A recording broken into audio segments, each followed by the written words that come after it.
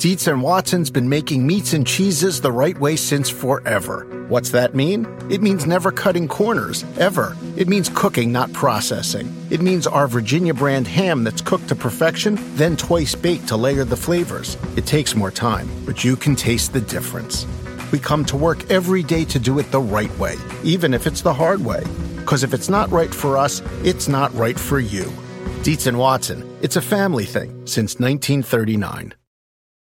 At Bet365, we don't do ordinary. We believe that every sport should be epic. Every goal, every game, every point, every play. From the moments that are legendary to the ones that fly under the radar. Whether it's a game-winning goal in the final seconds of overtime or a shot on the goal in the first period. Whatever the sport, whatever the moment. It's never ordinary at Bet365. 21 plus only. Must be present in Virginia. If you or someone you know has a gambling problem and wants help, call 1-800-GAMBLER. Terms and conditions apply. Good evening. Pre-recording this one since Danny and I will be at Warriors Knicks as you listen to this, or maybe it'll be over because you're listening to it probably tomorrow. As it's released, I should say, man, I really am not good at intros. It's a good thing I don't have like a boss who tells me the way I have to start the show. But I think we could just get right into our 1560 Eastern Conference mailbag with the Atlanta Hawks. The Hawks are 12-27, a strong 5-4 since the last 15-60, including a win on Sunday in an ugly, ugly game against the Miami Heat, but they won it. They have the 29th best net rating at -10, 29th offense, 27th defense. 538 projects them to win 24 games, which would actually put them 12th in the Eastern Conference, and they're not making the playoffs. Oh, man, I guess we'll get to the rest of the East. I mean, to think there's 3 teams worse than them is pretty remarkable. Although I thought they'd be the second worst team in basketball. I thought the Kings would be the worst. That was not correct. So let's start here. We're going to try to be a little more strict and actually stick to the timer this time. I always forget to set it on some of these. We'll start here with Mike Savagno. Since playing 30 minutes for the first time, Kevin Huerter is averaging 12 points a game. This is from last week, these stats. 39% from 3 on 6 attempts a game. How has this stretch impacted how you think about his future long term? I like Huerter. I think that he has, beyond the whole crazy turnover stat that you had on his pick and rolls and stuff, I think some of those things will iron themselves out, but he's more capable with the ball in his hands than I expected, and, his shooting is legit. I'm not sure if he's going to be like a mid-40s shooter or anything like that, but, if he can be in the high 30s, maybe low 40s on a decent volume, that is encouraging. I distinctly do not love him defensively so far, and that is a concern, but more of a concern if the Hawks become a whole lot better than they are right now. So my instinct right now is that Huerter's kind of on that starter, hot, capable reserve line. That's where he's gonna get. But remember that positional scarcity at the 2 in particular is stark right now. There really isn't much going on there. So capability is extremely valuable, and that might be where Huerter ends up. I don't have a firm feel on it yet. But even if that's where it is, that's a pretty good thing for the Hawks considering where he was chosen. Yeah, and that's important to remember, right? He and Trae Young were drafted together. We got our backcourt of the future now because we got this guy at the 19th pick. He's shown NBA skills. That's a good start for a guy with the 19th pick. And I said this during the Pacers game, that there's just not many guys in the league I would rather have shooting a wide open 3-pointer than him, even at this point in time. He's got a very, very smooth stroke. I do wonder a little bit about the versatility of that jump shot, his ability to get open coming off of screens, because he is going to have defensive limitations. He's got decent size, but he doesn't seem like the toughest guy at this point in time. Maybe he can get stronger. He wouldn't be the first freshman to just get, or first guy drafted after his freshman year to just get run over. But I would like to see so much more from him defensively. I'm just not sure that it's there. He seems to have very stiff hips, a lot of difficulty getting into a stance and moving his feet, and not a ton of lateral quickness offensively either. I think in a straight line, he could be a solid athlete. He's got surprising rise at the rim, especially off of 2 feet, so he can either rise up in the lane for floaters or get all the way to the basket and make some acrobatic finishes. I'm not sure, again, what the versatility of that is, because he's not as good to me as a 1-foot athlete as he is a 2-foot athlete. So the shooting potential is there. Some passing potential is there. I'm not sure how shifty he is left to right off the dribble. I don't see him being very effective in isolation. I don't see him, despite his height, being that strong. He'll just go post guys up So I think the defense and then his ability to really not only make open 3-pointers, but to shoot on the move, really have that JJ Redick type of gravity where teams now really have to account for you coming off of DHOs, coming off of screens. Those are going to be the swing skills for him. Next one here, Chris Guess asked, do you think John Collins is deserving of all-star buzz? I'm going to say no. His defense, the last few Hawks games that I have watched, has been really bad. They've been playing more at center, and I like that because just as an experiment and because they've been so bad offensively. Probably won't see that as much with Dedmon and Len healthy now, but I think it's looked okay enough. I have to go back and look at the numbers with him at center. Maybe I can do that while you're talking, but it's the defense has been really bad. I mean, as a help defender, there's a bunch of times in that Pacers game, for example, where he's guarding Thad Young on the baseline of the dunker spot and guys go right to the rim and he just never moves. He just does not have the help instinct, and then when he's there, he's not the biggest wingspan guy, so I don't see him being a plus defender. And of course, at the big positions, that's a problem. So I think, and then shooting the ball, he hasn't been that good either. I think he's been below 30% on threes this year. At least it was the last time I checked a little bit ago. So he is actually just creeped over 30%, 16 out of 53. So I'm not sure that he is even necessarily a starter on a good team, to be honest. I mean, he's putting up the points and rebounds, but I'm not sure that I see it there because I think he's just going to be kind of one of these offense-heavy backup centers, the kind of Dallas 5, Dwight Powell type of role maybe, but better than that offensively. But on a good team, and especially also if you got Trae Young and Kevin Huerter on your team as well, playing him at either the 4 or the 5 is just hard to see how you're going to have a good defense unless he just makes massive improvements in his feel. And as we talked about with DeAndre Ayton, that's not something that happens as often.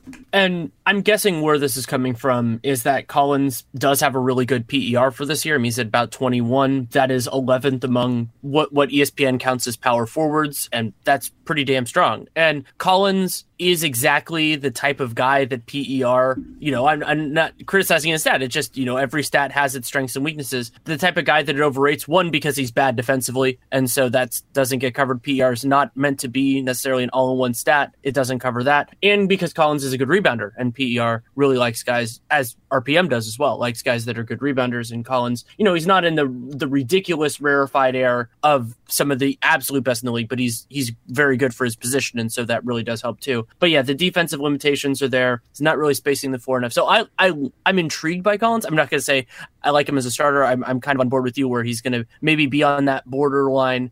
But all-star consideration, when you think about guys like Blake Griffin, who's having a great year, and Giannis, and there just aren't that many spots. Remember, there are only 12 guys on the all-star team. And if we're getting into the mix of guys that are smaller pieces of teams, Pascal Siakam is having a way better year than John Collins. There's no credible way to put John Collins above guys like Siakam. And Siakam, there's a chance he ends up making the team. But if you're not even close to those guys that are not going close to being a starter, then you're not going to make the All-Star. All right, lightning round here. We got about 2 minutes left. Yobi, what's the most realistic or best team Jeremy Lin can get traded to? Shout out to him. He's been maybe the biggest Jeremy Lin stan on my timeline, but a good guy for quite some time here. I recognize him. But who do you think, Danny? You took a look at this briefly. Well, so I think Lin makes the most sense going to a playoff caliber team just because there's more value added there. And the big question is going to be whether Atlanta is willing to take money back. That would really open up Miami as an interesting destination because he could fill in while Dragic is out, play him and then, maybe with, but also separate from Justice Winslow. We'll talk about that later. New Orleans could really just use him, even though they got Elfrid Payton back. Memphis, now that Shelvin Mack is kind of buried in the rotation, but it's hard because Jeremy Lin is making enough money that this has to be a more complicated deal. And so those are the teams that I would be thinking about. Maybe you could even consider something with Philly if they're not enamored with TJ McConnell's fit with their other guys, but I don't think Philly's going to be in that mix. So I would lean more towards, Miami, New Orleans, Memphis. And then if he gets bought out, there are a lot of teams that opens up because then the money part isn't a concern. By the way, quickly here, John Collins at center, Hawks have a negative 13.4 net rating and only negative 6.6 with him. What's their defensive rating? It is 113.2, but the interesting thing is that they're still terrible on offense at 99.8. So it's actually interesting. Their offense. Yeah, that's not their good. Offense is relatively worse than the defense, but I think they might have been dragged down by some poor shooting. Their 47% field goal. Well, and some injuries. I mean, Torian Prince not being around and a few things like that. Yeah, that's true. I mean, they're so thin at power forward. When they move their only decent offensive power forward to center, it can look pretty ugly. All right, I think we are sadly out of time here for the Atlanta Hawks. Actually, no, there is one more I wanted to hit very briefly. How is Trae Young look getting to the basket? Asked Toby Detmar. That's fallen off a bit since early in the year. I think he's gotten his shot blocked so many times. He was shooting a very nice percentage at the rim. That's gone down. I think the biggest thing he needs to improve is his left hand. He's just not really comfortable shooting on the move with that left hand, and he's got to get those like hook shots, those flips with the left, the way Steph Curry does. He is even smaller than Curry is, to really start being effective there. And going to his right, he's more effective, certainly, but still, is kind of more having a Nash out of the basket. We haven't seen him be as effective as the rim as early in the season. So he's got a little bit of work to do there, but finishing at the rim is one of the skills that most improves over a small player's career. Let's turn to the Boston Celtics. Sorry. No, that's what I was going to do. Okay. So the Celtics are 24-15, 6-4 since the last 15 and 60. They are second in the league in net rating at plus 6.5, 10th in offense, strong third in defense, and 538 projects them to win 54 games, which would be third in the Eastern Conference, and they're going to make the playoffs. So already you know that. And the question I wanted to start with, and I'd be interested in your answer, I have one, of course, myself, is from Nate Wolf, will Boston continue to start Marcus Morris and Marcus Smart in the playoffs? Oh, that's a tough call. And they're playing pretty well right now. When they've had everyone healthy, they've had a couple of nice blowout wins at home recently. And I think they probably will. I've made the point that with Hayward, with Jaylen Brown, that to me in theory is the best version of them. But Marcus Morris is shooting it so well, and he's probably actually a little bit lower usage than Brown and Hayward, although we've kind of complained about his usage being a little too high. But now that he's making everything that he puts up there, you don't complain about that as much. And then Smart gives them a little bit more hard-nosed toughness. He's brought his usage rate down as well.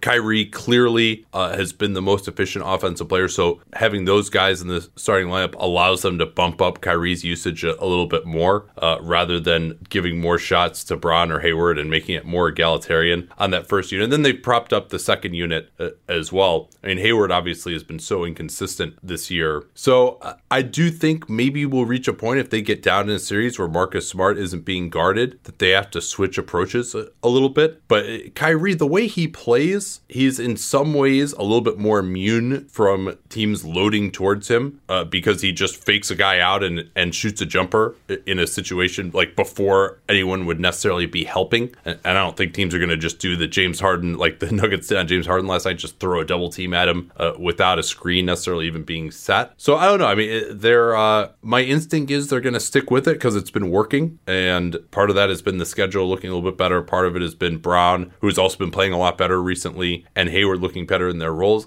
I would want to try those guys maybe in the starting lineup again, because they are actually playing better now. I mean, they were playing like shit before. That's why that didn't work as well with all those guys in the starting lineup. Maybe not necessarily that the concept itself was flawed, and you can still go ahead and stagger. I think it's more interesting who's going to close the game.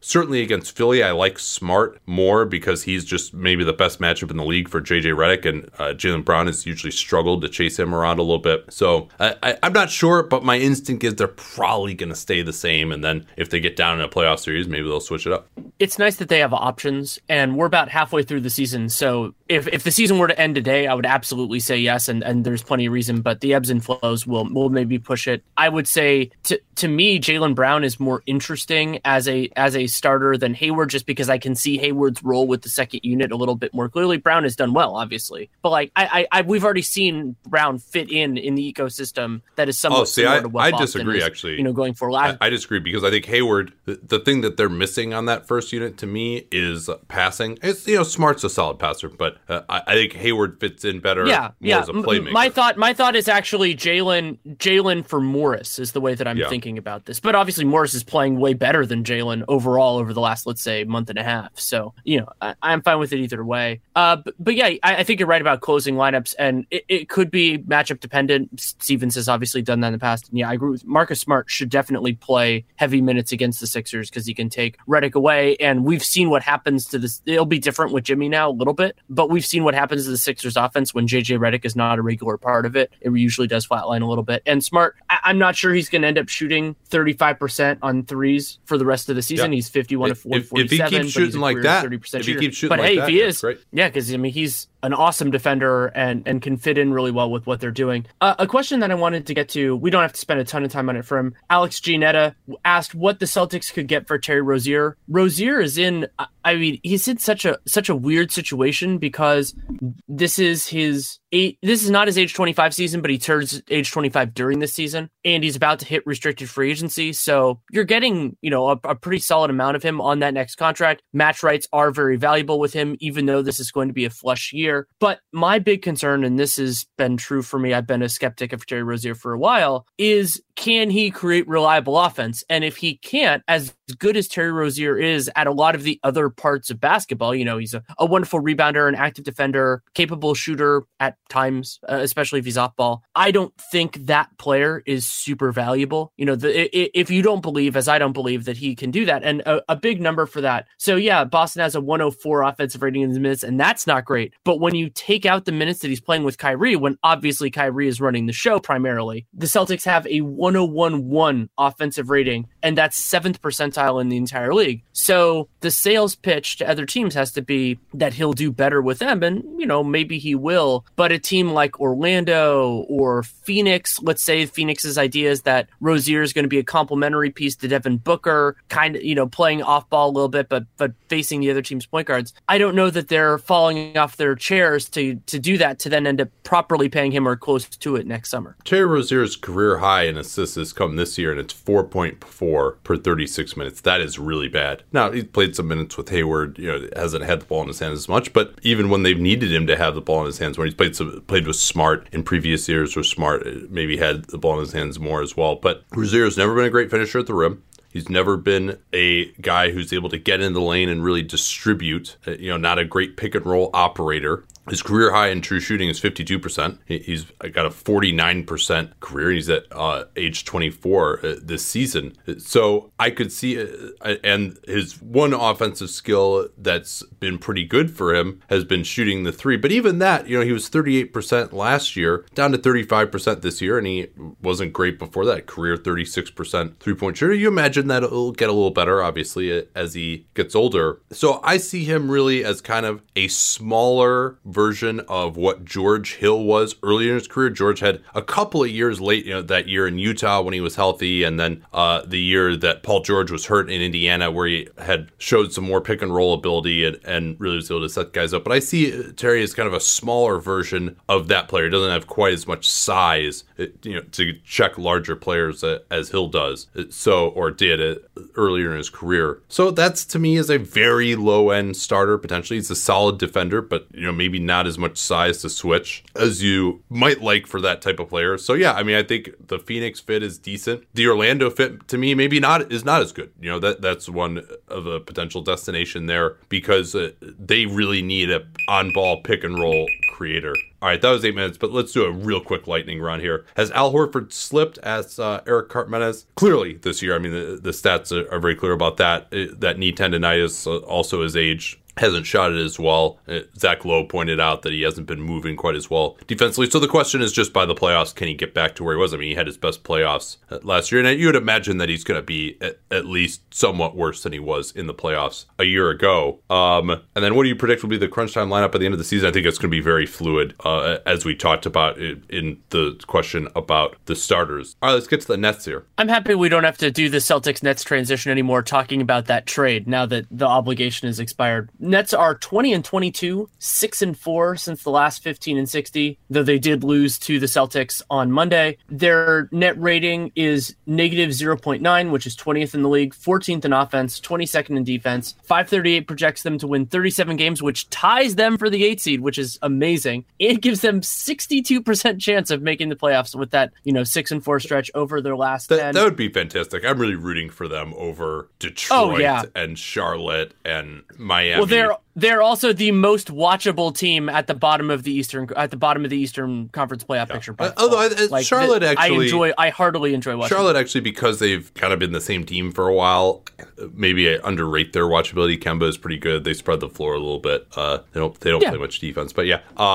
So where do you want to start with the Nets? I think we should start with a question from Crandus McBasketball, which is, what are your opinions on Kurucs and what kind of upside does he have? I like Kurucs. So every once in a while with European players who come in, you get this kind of question, especially when you watch Kurucs play. Like, I think he's more capable than most guys who come into the league and so you think, oh, maybe, he's 22 or he's 23. That happens. No, this is his age 20 season. Like, Kurucs is a normal age of an NBA rookie, and he fits in really well offensively with what the Nets want to do because he's capable and comfortable taking all of his shots, kind of the Morey ball ideal. So 81% of his shots this season are at the rim or from three, and making 66% from at the basket, which, Cleaning the Glass has that, because if you have a subscriber there, they sort it by positions, and he's classified as a big, so 66% doesn't look good. But for me, I think of Kurucs as a forward, and that's fine. I'm good with that number. And,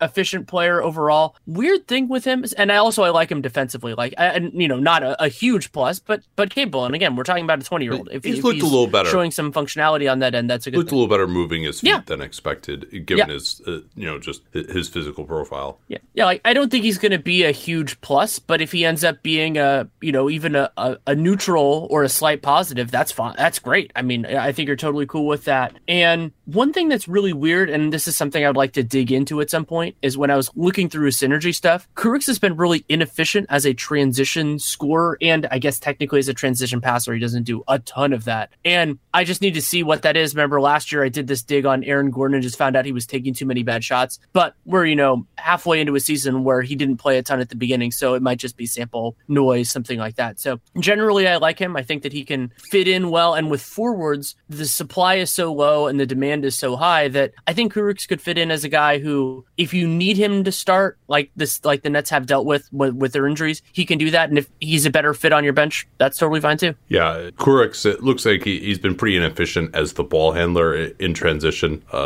Has 6 turnovers in 20 possessions, which hasn't helped much. And then as a wing guy, he's mostly been spotting up for threes a little bit more. So he's a guy I really would like to watch more of as the season goes on. I think we're going to see a fair amount of him. In some ways, I think he's been better than DeMarre Carroll, who has had some decent offensive games lately, but hasn't shot it as well this season, and also is looking really creaky defensively in that Bulls game. In terms of getting loose balls and staying in front of guys. This is the last year of that contract that people always thought would kind of be bad, and he ended up getting traded as a bad contract a couple of years ago, but lives up to it maybe last year. This year, coming off of that ankle issue, has not looked as spry. So, I think Kurucs, because it's not even so much laterally, I want to see how much weight he can put on. He is painfully thin at this point in time. And so that I think is going to determine a lot here. If he can be strong enough to really hold up in the post against some bigger players or on switches, that's going to be a big part of it for me. Because I think he could be a very effective and efficient off-ball player offensively, whether it's shooting the ball, opportunistic drives to the basket. I don't think he's going to be, posting up or running a pick and roll, doing much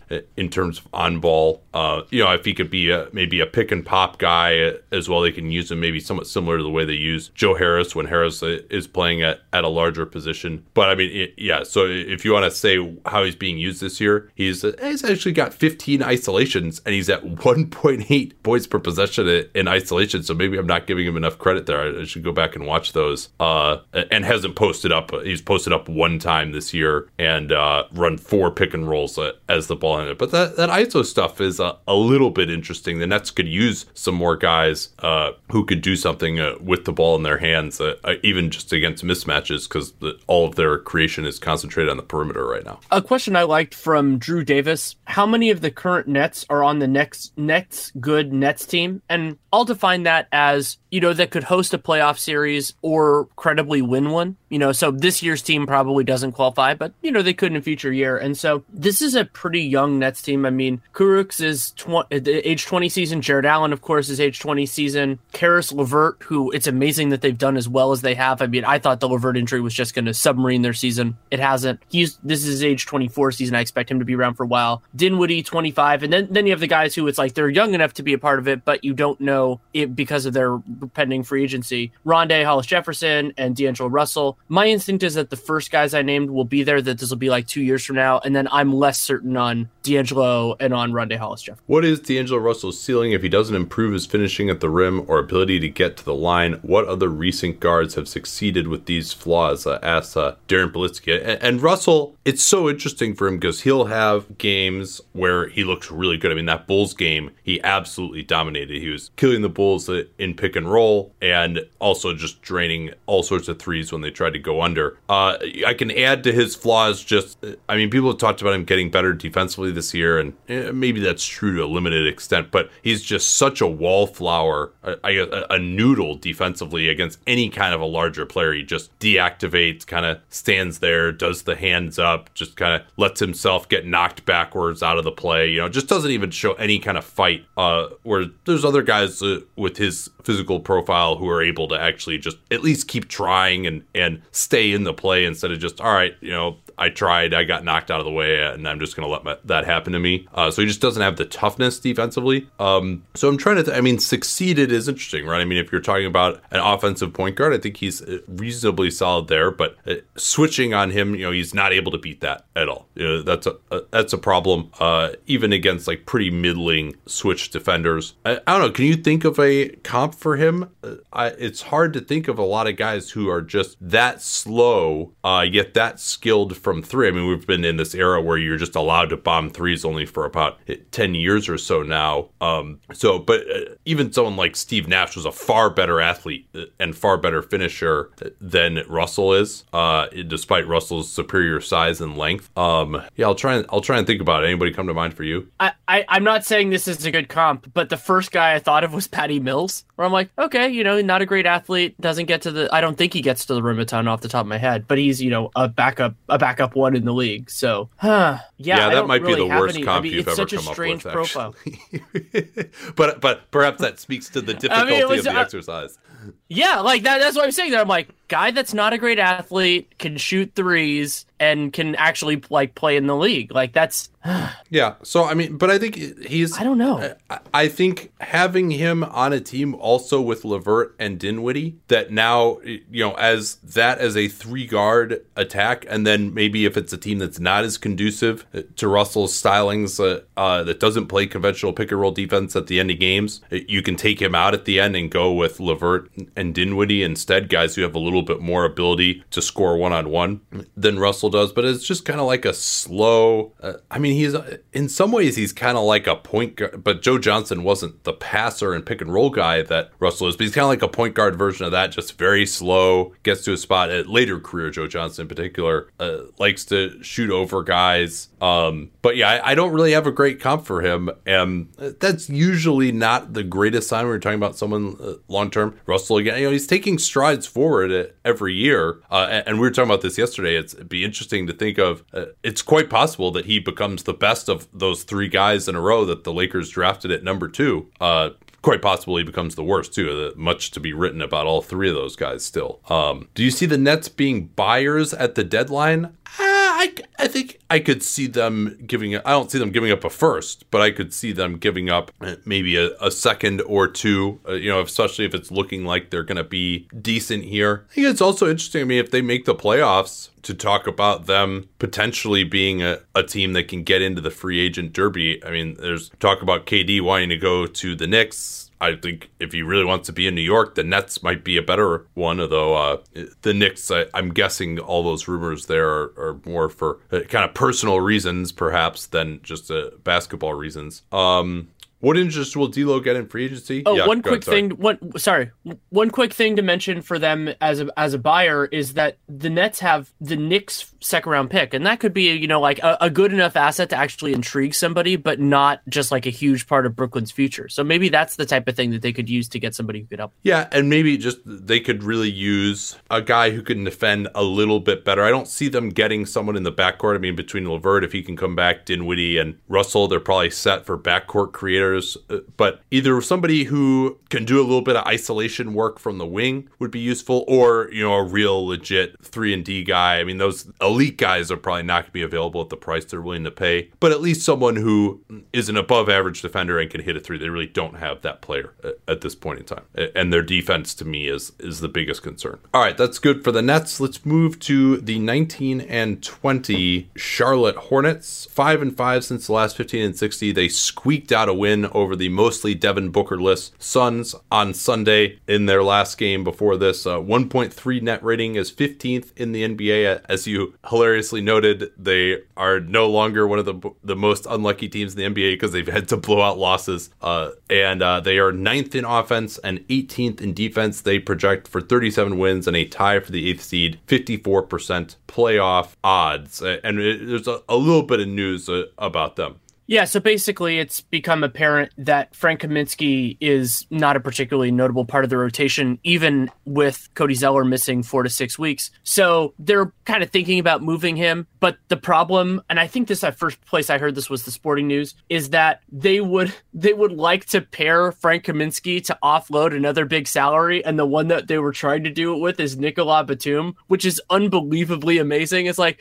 oh, we want Frank Kaminsky. Oh, you have to take on some salary. Oh, don't really want to do that. Who are you thinking? Nicolas Batum. Oh, great. Like, I mean, it's so amazing. It's so Hornets to be like, take this small thing that maybe somebody's interested in as a flyer and be like, oh, and take on like our worst contract. Well, Kaminsky is still worth 4 first-round picks, right? Maybe you should offer him to... Yep. Yeah, although it wasn't actually Kaminsky, to be clear. It was that pick the Celtics apparently wanted to draft. Yeah, it would have been Justice Winslow.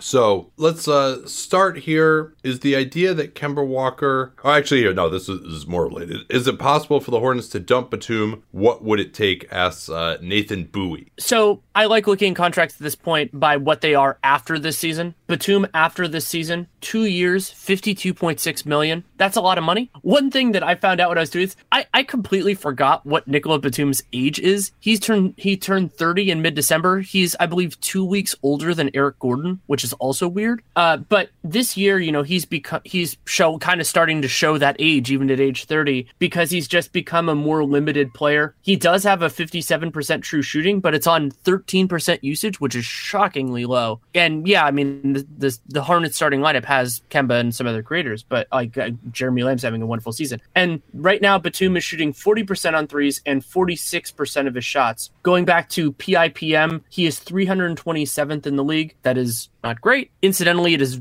a little bit below Miles Bridges, who is an interesting person to talk about in this context. But Batum, he's playing about 31 minutes a game at forward, and there's value in that considering the scarcity of the position. So what I wanted to ask you was 2 years, $53 million. Let's round it up a little bit. How much dead money is there on that contract? What are you really asking another team to take on? Yeah, I don't think of Batum as really a starter level of player anymore, and that's probably going to get worse. I mean, he's always been overrated defensively, and he was usually back in the day more effective on smaller players because he's not really that physical. I think he's kind of let his body go as well. He's kind of like skinny fat at this point in time.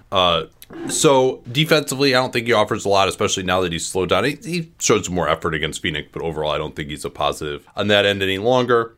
And a guy that you can't just leave, and he'll still shoot some three-pointers going to his right every now and again. But as you mentioned, the usage is really low. So, I mean, I think if he were a free agent this summer, you'd be looking at $3 or $4 million a year for like 2 years. That'd be the sort of player. So that's basically all dead money, essentially. And if you want to look at this year, right, it doesn't seem like, now granted money was a little tighter this summer than it will be in future years with so many fewer teams having cap space, and then also the fact that so many teams are trying to unload money, which will probably be less the case going forward here. But when we talk about some of those sour 16s, those $16 million, $17 million a year contracts that had 2 years left on them, your Mozgovs, your Biyombo's, your Turners, though he's not as bad as those guys are, your Dangs, those couldn't really get moved, we saw, unless they're for each other.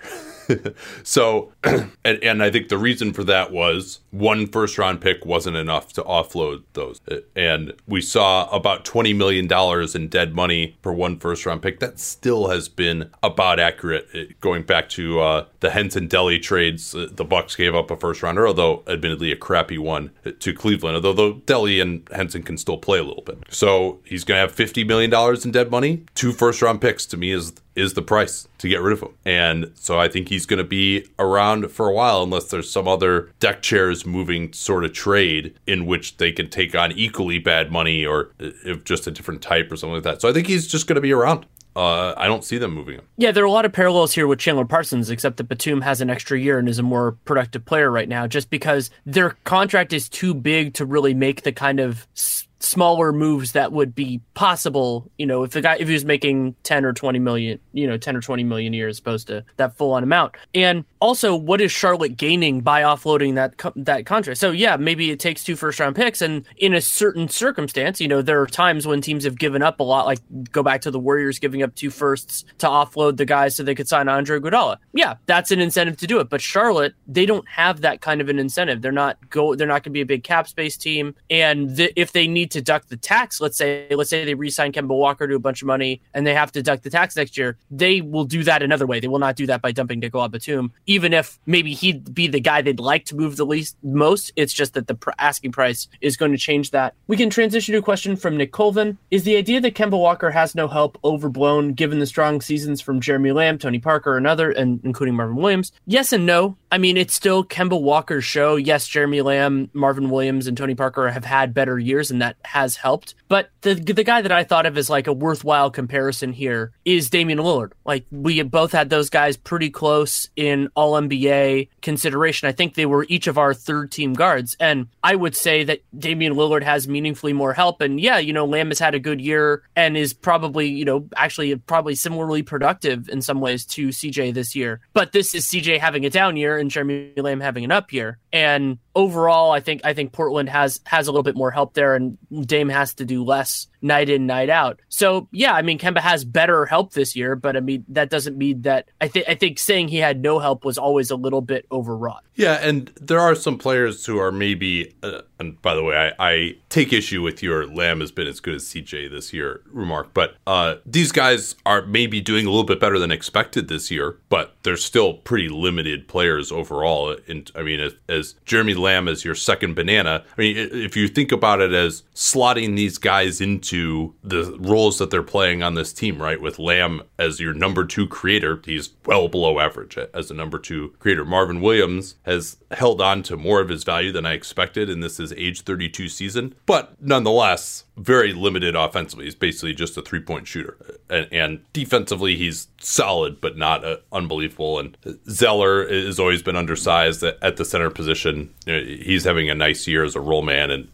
But if you're going to rank the centers, he's going to be in the lower half of starting centers in the league. So it's really when you're matching guys up to just other players at their position, at their role within the team hierarchy, they're still going to be a lot lower, even if relative to expectations they might have been a little bit. I think it's interesting to talk about Parker's season quickly here. He's gotten a lot of pub for playing well, and he's had some really big games. He and Hernan Gomez just completely eviscerated the Suns' horrendous pick and roll defense on Sunday, and he's had some vintage Tony Parker moments, but he's still under 50% true shooting and 24% usage, so that's not fantastic. He's not really getting the line as much. He's not really shooting threes, of course. There is a lot of value, and I think Dennis Schroeder is in the same way in OKC, where you can look at these backup point guards some as just, what does the offense look like when they're on the floor? And for Parker, we probably actually should look at him on the floor and Kemba off, because they've had some moments where they've played together and I think have been relatively effective. But Parker has a 2.2 net rating, but that's mostly based on the offense play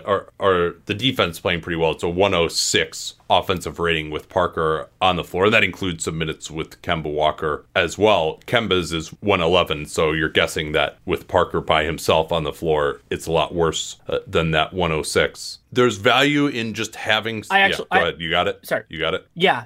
So I'm using Cleaning the Glass. I'm not sure if you were. So there's obviously some context shifting if you're not. But so they're at 109.1 with Parker on, Kemba off, using Cleaning the Glass's figure and a plus 0.7 net rating. So the net rating, we're not possibly comparing apples to apples depending on what you're using. Oh, okay. Well, yeah. I was using NBA.com, so that's the numbers be a little lower there. But it's so that's not bad. I mean, those guys may not be as efficient, but if they could just keep the offense moving, give it somewhere to go, someone to create shots, and then set some other guys up, so I think he's having a solid year. I wouldn't put him as like an elite backup point guard at this point in time or anything, but be compared to what they've had before since they were unable to re-sign Jeremy Lin, he's been a lot better. And so I think a lot of this, to me, the root of that question is just kind of relative to what we've had, relative to expectations. And I think a lot of fans of teams can kind of fall into that a little bit, as opposed to just really looking at, all right, what do we have here relative to the league?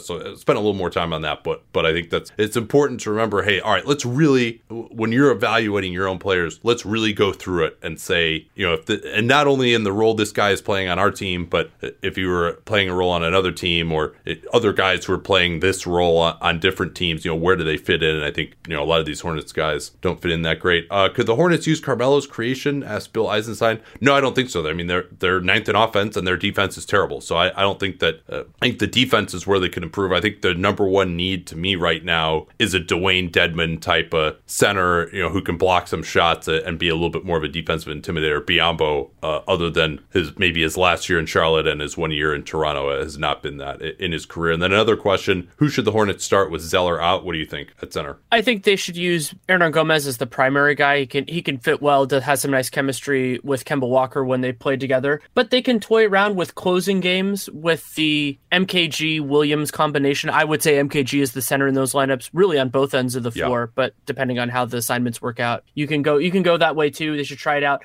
And I just because I feel like I have to clarify this, I do not think that Jeremy Lamb is either a better player or is necessarily having a better season than CJ. I just think it's a closer conversation. I mean, I'm not citing these stats as gospel, but Lamb is ahead of him in RPM, PER, and PIPM. And a lot of that is like rebounding and kind of some defensive stuff, which I think of CJ's creation as more valuable, and maybe that's underappreciated in those. But I just want to say Jeremy Lamb's having a great season and CJ's having a worse season, so it's a closer conversation than it was. All right, fair enough. And I may actually overrate CJ a little bit, based on some of the big games that he's had, the fact that he's been in the playoffs. So there is something to be said for that. All right, let's move on here to Indochino, North America's leading made-to-measure menswear company. They make suits and shirts to your exact specifications for an unparalleled fit and comfort. And I love Indochino. I have a number of suits from them. I even have a tux from them because they outfitted me for my wedding and then also took care of my groomsmen. Got them some sports jackets. You say sports jacket or sport jacket? I guess it's sport jacket, huh? You're probably not the person to ask about this, are you? Yeah.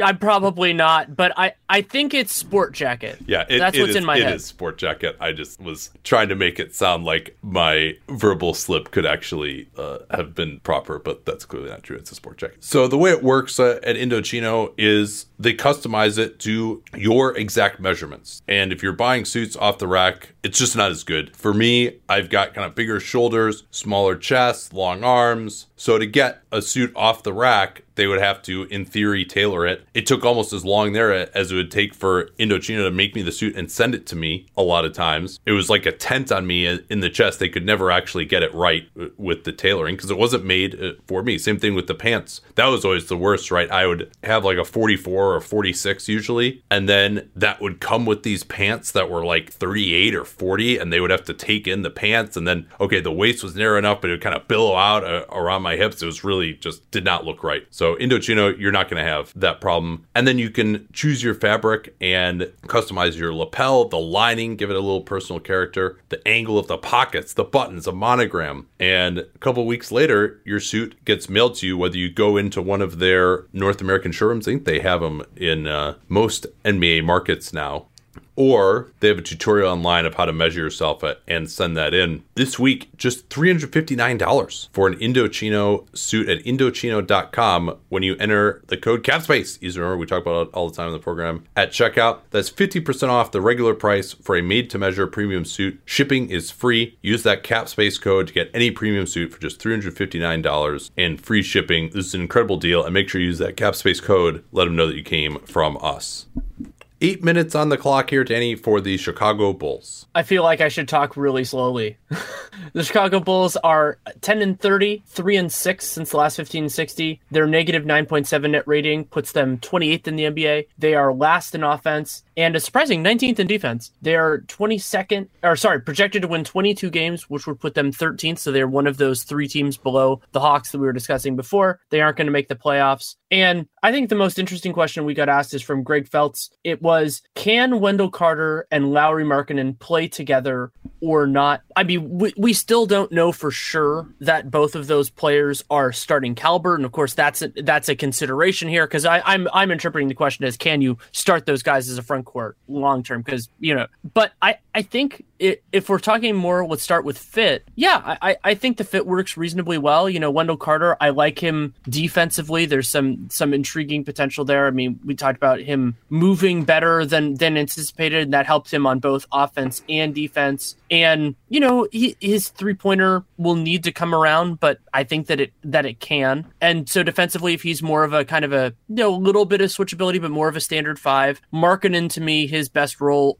defensively is as a 4. And I mean, he needs to be better shooting from 3 and from 2, especially from 2. But yeah, I mean, I think they can play together. I don't see any particular incongruity with those two guys. Yeah, I think what may have inspired the question, the numbers with them together are awful right now. 436 possessions, negative 12.6 net rating. Where does that fall apart? Pretty much everywhere. Don't get any offensive rebounds. Never, ever get to the foul line with those units. And the most used units there, too. I mean, a lot of it has happened with Zach LaVine out, so they just haven't had the offensive creation. So that's part of it, too. And they've only played 34 possessions with Markkanen, Carter, LaVine, and Chris Dunn all out there. Small forward, of course, for this team has kind of been a black hole. So it's really offensively where it hasn't been good. I mean, that's obviously been the case throughout the Jim Boylen era with them slowing it down, which is something that we've really complained about. Defensively, it's been fine, about league average with those groups on the floor, Markkanen and Carter. But just when you think about the theory of what these guys can be, Carter, I think, profiles as a very smart defender, not an unbelievable athlete to be sure, but good enough at the center position. And then Markkanen can look good at times moving his feet, but overall I think he'll end up being a little bit below average as a power forward. Defensively, he's not really going to protect the rim a ton, not going to cover ground, not really great help instincts either. And he can move his feet, but you're still not going to be ecstatic about him switching onto a point guard or something like that. But I mean, people talked about the theory of them as working together pretty well. Carter, we haven't seen a ton of him passing the ball, but they do. I mean, in theory, once Carter gets to shoot a few more threes, those guys can space the floor for one another. One of the two of them can get down in the post and attack a mismatch while the other one spaces the floor. So I don't see any problems so far, despite the numbers being ugly. I think more of that is just that they've played a lot of their minutes with terrible perimeter creation, and that they haven't been doing anything in transition because Jim Boylen's been slowing them down. The offense has been relatively archaic, although it seemed like Paxson had a meeting with him and they tried to go to a little bit more of an up-tempo approach against the Pacers where it looked good, and then they got rocked by the Nets and the offense sucked again over the weekend. So I don't see a problem. One small thing I wanted... sorry. Yeah, go ahead. Yeah. One small thing I wanted to add. I said Markkanen should do better from 3. I had in my head that he was in the mid-30s. He's at 40% this year. He's done better over the last week or so. 2-point shooting is where he's sucked this year. Fine. Yes. Yeah. 46, I think. Something like that. Yeah, it was under 40% a couple weeks ago. So yeah, maybe it's looking a little better, but we'll see. Yeah. I mean, this has been a weird time for the Bulls, obviously, with Boylen trying to get them to defend more, and that somehow playing slower is going to make them do that, which I don't really agree with. I don't think that holds up to much scrutiny. But the bigger problem is just that they have such limited perimeter guys for a lot of the time here. Zach LaVine finally is back now, so maybe we'll get a chance to evaluate. So we have about 2 minutes and 30 seconds left here. How would you evaluate the job Jim Boylen is doing in Chicago? Has your opinion of him changed since he came on the show? Asked Mark K. And I thought he was very articulate and kind and interesting on the show. Whether that makes a good coach or not, you can't tell that off of a 25-minute interview necessarily. I think that Boylen is passionate. You can't argue that part of it, but. And they have defended better, which he deserves some credit for. Obviously, the fiasco at the beginning did not look good around the league, and you never want to have those type of headlines. And the offense has been really bad. This idea of, we have to crawl, walk, run. It sounds a lot better coming out of Clay Davis's mouth than his. So getting these guys to defend is encouraging. We'll see if he can open up the offense a little bit. I mean, I do think that he has a little bit more intellectual approach to basketball than he's given credit for, just based on knowing him a little bit. But obviously, there's going to have to be results on the floor, and his philosophy, I think, is going to have to evolve in some degree. And I think at least you can give him credit for the fact that he, does seem to be willing to change things to some degree. So we'll see how the offense looks the rest of the year. I mean, if they're posting up Robin Lopez 37 times a game at the end of the year, well, he probably won't be on the team. But if they play like that the rest of the year and he's telling them to slow it down all the time when, you've got Dunn and Levine and Markkanen and Carter, guys who should be able to get out in transition, then there will be some level of concern for me, to be sure. Yeah, I think we're just dealing with a relatively small sample size. And fortunately, Boylen isn't saying as many ridiculous things publicly, so we don't have to focus on that part of it as much. And yeah, we'll see. In terms of the approach, something that I generally support is, the idea of going slower, that it can increase your chances of winning games just by, increasing the value of variance. Yeah. But Chicago, they're trying to develop players. They're trying to evaluate everything else. And that's always the hard thing for a coach who's trying to establish themselves is their goal and maybe the team goals are different. I'm not saying like the Bulls should tank and try to play hard, play fast to lose more. It's just that if that's the kind of style that you think guys like Zach LaVine and depending on how they feel about Markkanen and Carter that they would do best in, my goal for the rest of the season would be evaluation first. And so then you want to make the ecosystem as similar as you can to what you want to do as opposed to what gives you the best chance of winning game. 30 seconds left here. What roles might Wayne Selden and Marshawn Brooks play with the Bulls this year? Well, Brooks has already been waived, of course, as Evan Zaucha. And then Selden, I'm hopeful that he's going to get a chance to earn some minutes at backup shooting guard. He's obviously not going to start. That's going to be Zach LaVine. I think even at small forward, he could potentially get some time.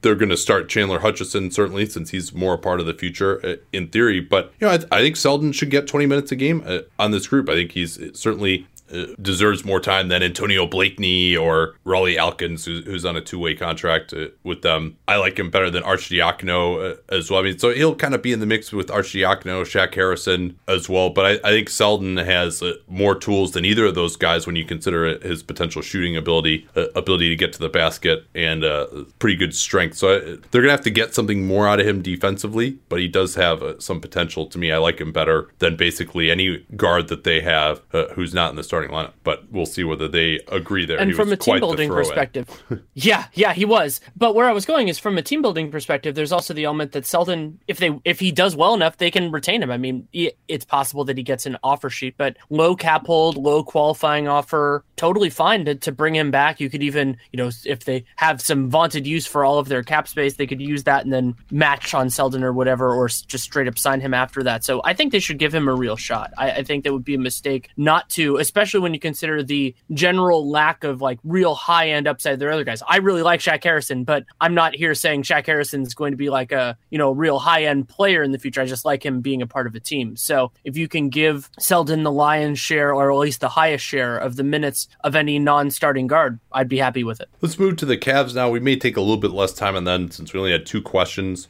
and we've talked about one of them relatively recently there, but they are 8-32, 0-9 since the last 15 and 60, 30th in net rating now, negative 11.2. Their offensive rating, 105.9, is 25th. Their defensive rating is 117. That is 30th, and that is 30th by 1.9 points per 100. That is just so bad. The Knicks are 29th. And Zach Lowe noted this, that I think relative to league average, they might be even the worst defense in NBA history right now. So, I guess it wasn't LeBron last year. They do have some new guys there. So let's start with this. Which JR gets traded first? Tim Hardaway Jr., JR, Otto Porter Jr., JR, or J.R. Smith, as Esteadi. I think it's J.R. Smith.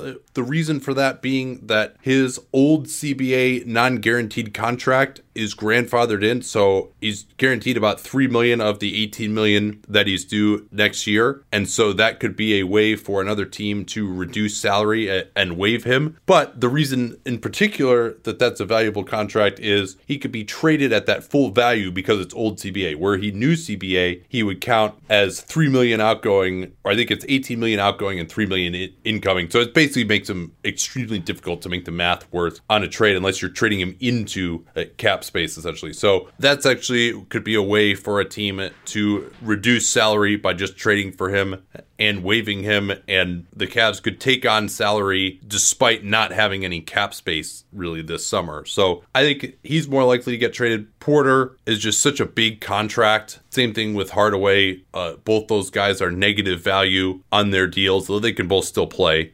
Porter more so than Hardaway, in my opinion. So it's interesting to think about, maybe you'd say Hardaway is just going to get traded and the Knicks will give up an asset to move him because they're just their cap space aspirations this summer. And the Knicks, by the way, interestingly enough, are going to have a very high draft pick, and that's actually going to hurt their cap room this year. But I'm sure they can get off of some money. They could always stretch Courtney Lee as well. But I'm going to predict JR because I think it's nearly inevitable that he will be traded, especially because Cleveland has now shown with those the Hill Henson trade or the Hill trade for Delly and Henson that they are kind of in bad contract asset acquisition mode as they were the first time LeBron left. That is definitely the mode they're in. What might make this a little less likely, when I was doing the math for a piece for The Athletic, and Cleveland's getting a little bit close to the 1920 spending line because they're not going to pay the tax obviously next year. And so I'm not sure they want to take on another contract. If the opportunity presents itself and it's something reasonable, they get the right asset back, if they get a first round pick or something, sure, yeah, by all means. But I still think it's JR just because he is in a different situation. He doesn't fit the timeline of the team. And while the Knicks could move Tim Hardaway, that requires somebody saying yes. We don't know if that's going to happen. And also remember that Mills was integral in signing Tim Hardaway. He is still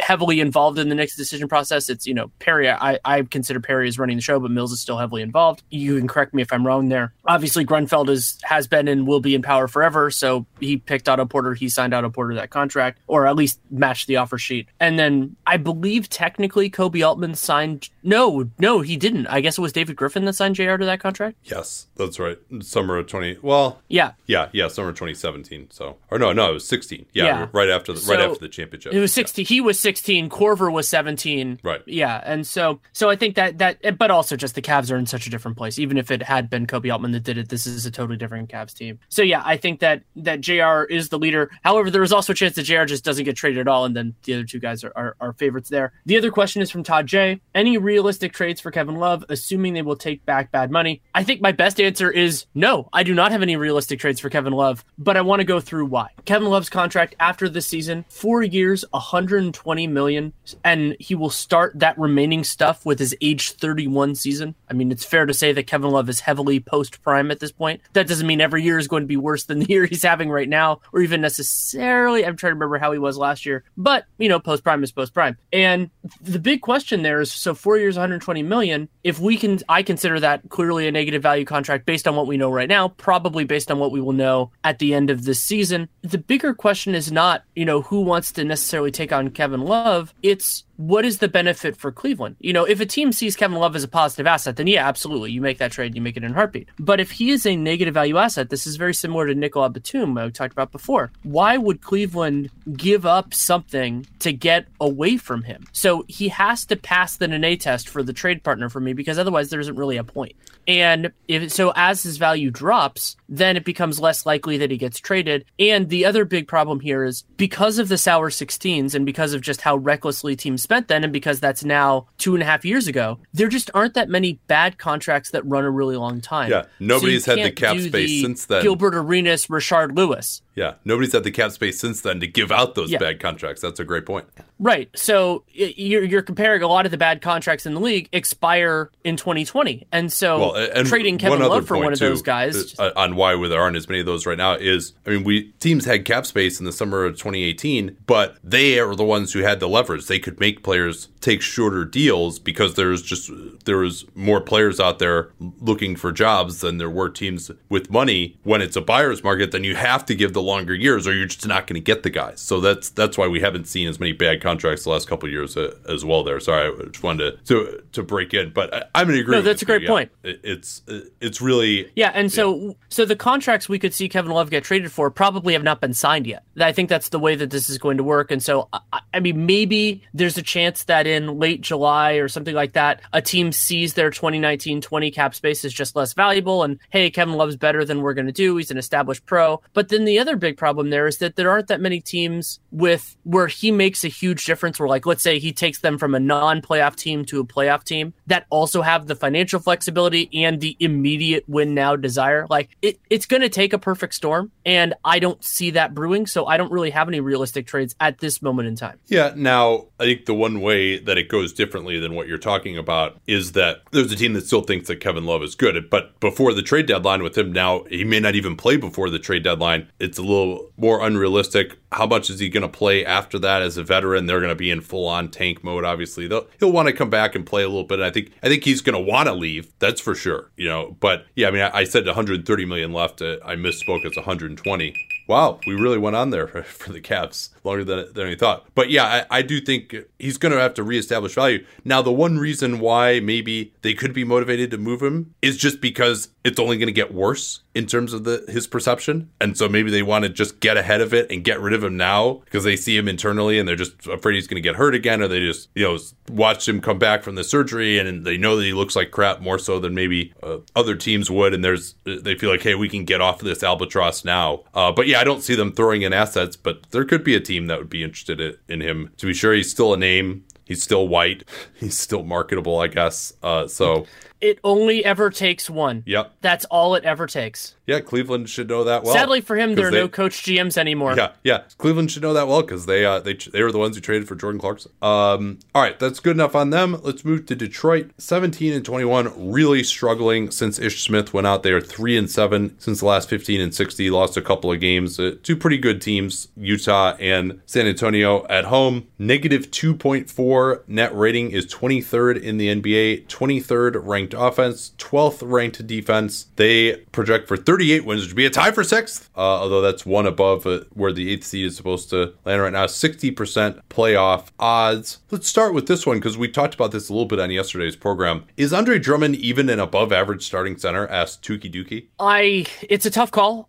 I would say I'd probably have him a little bit below that just because I'm not totally sold on him as a consistent defensive force. And then what he does offensively is certainly useful, but I like some of the skill sets of other guys. Now, at a couple of different data points here, using PIPM, he is the number 14 of listed centers. And I don't recall seeing too many non-listed centers above him. And one of those guys above him doesn't start. That's Dwight Powell. But he's just above Miles Turner and Al Horford, both of whom I would take over Drummond, without too much consideration. I like both those guys meaningfully better than Drummond right now. He's also 30th among centers in RPM, and he's still a ridiculously dominant rebounder, and RPM loves rebounding. So that's kind of a point here. Off the top of my head, we're not doing our center rankings right now. I would probably have him at right around this. I think that's probably the tier he would be in, but whether he ends up being, like 13th or 17th or 15th is a little bit of a tough call. So he's in the conversation. I'm going to say with what I value, I would have him slightly below. Yeah, and above average starting center means so much less than it used to, right? Because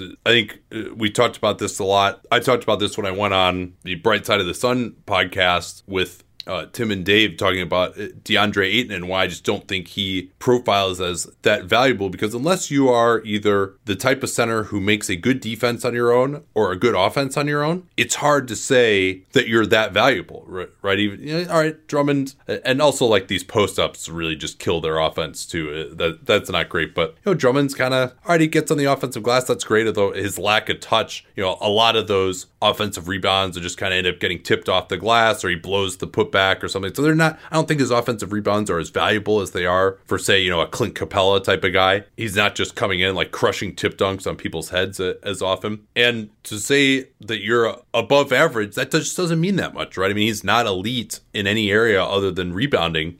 And rebounding just isn't that important these days. So to me, even if he is above average, he's not in the tier of elite guys. And he's made a couple of all-star teams, and maybe I guess he deserves that, but that again says more about the East than it says about him. But I think the crux of the question is, hey, this guy's making $25 million this year, $27 million next year, and that player option he might opt into at $28.7 million in 2020-21.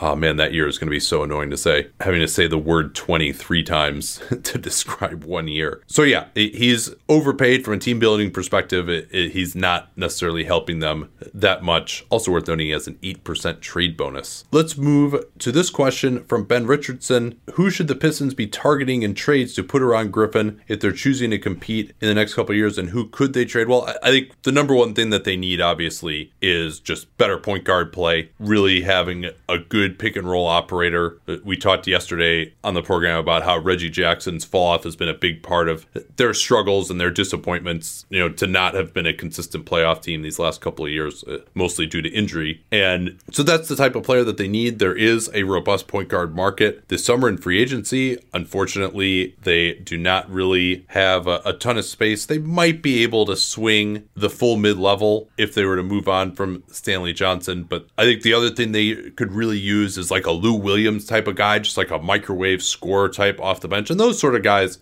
could be available for the amount of money that they're going to have. They also could lose Ish Smith this summer, though. He's going to be a free agent. So that's what they need. I mean, they just need more creation, more scoring. I mean, a good point guard would be great, but that's probably not realistic unless they really wanted to make a trade here with another first-round pick, because that's really the only assets that they have. I mean, if you look at this team, there's nobody you would look at that'd say, hey, we can trade this guy for anybody decent. So they would have to go into the well for another first-round pick, and I guess, now that they're kind of pot committed with Blake Griffin and they want to just chase the A seed these next few years, that was really always what that trade was always about. I guess you could throw in another first round pick and try to get someone who's an established, maybe not Jeff Teague now, but a guy who was at Jeff Teague's level a couple of years ago. I mean, remember the Pacers traded George Hill for Teague. Utah gave up the number 12 pick for George Hill. Atlanta was willing to part with Teague, who was in the last year of his contract, of course, for that number 12 overall pick that became Taurean Prince. So they'll have a pick right around that range. If they want to give that up and try to get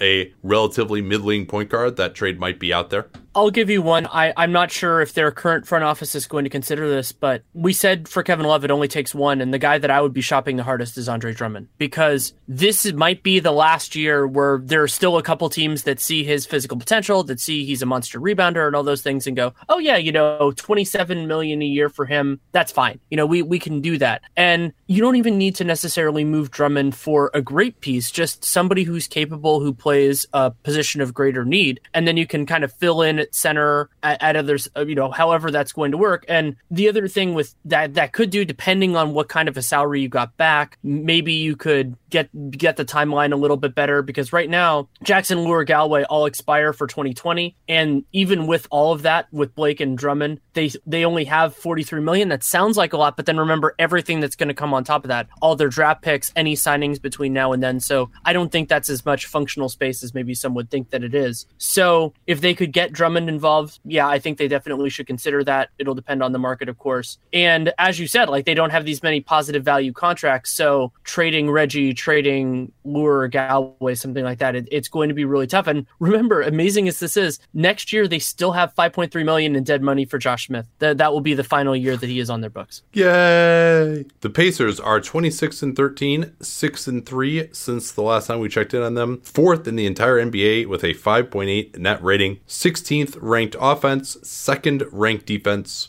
They did have a relatively discouraging loss at Toronto without Kawhi Leonard over the weekend. First question here, Blog Boy without a blog: is current Thad Young better than current Draymond Green? They're probably relatively equal as three-point shooters at this point in time. Green is still way better than him defensively, better passer. Young does add a post-up element that Green does not. But no, I'm not willing to say that yet. I mean, Thaddeus Young has been very good. He's going to get heavy all-defense consideration for me, but Draymond Green, I think, is still actually, I mean, we talked about this in our awards, probably playing at the highest level of anyone defensively in the NBA right now. And I think Young, has been above his established level. Green has been a little bit below. So no, I'm not ready to say that yet. Yeah, for these two guys, I mean, I think that their defensive value outpaces their offensive value, and Green is a materially better defender, as great as Thaddeus Young has been. So to me, that supersedes Draymond's the much better. difference. Draymond's a better rim protector, and he's a much better switch defender on smaller players. Young is very good in the post, but even Draymond, I mean, Young guarding post-up centers, he's not as good as Draymond. Draymond's just much more versatile. I mean, Draymond's one of the greatest defensive players in NBA history, and maybe he's slipped a little bit. But no, I'm not ready to say that yet. Even if you want to say that Young is a better offensive player at this point in time than Draymond is, a better finisher, better post-up guy. But Draymond is a superior passer and probably about the same as a shooter. Has grab-and-go ability, which Young doesn't really have. So I'm not going to say that Young's probably been better than Draymond this year offensively. If Draymond's offense really continues to slip, then that might change. But no, I can't say that yet. What kind of contracts would you give Thad Young and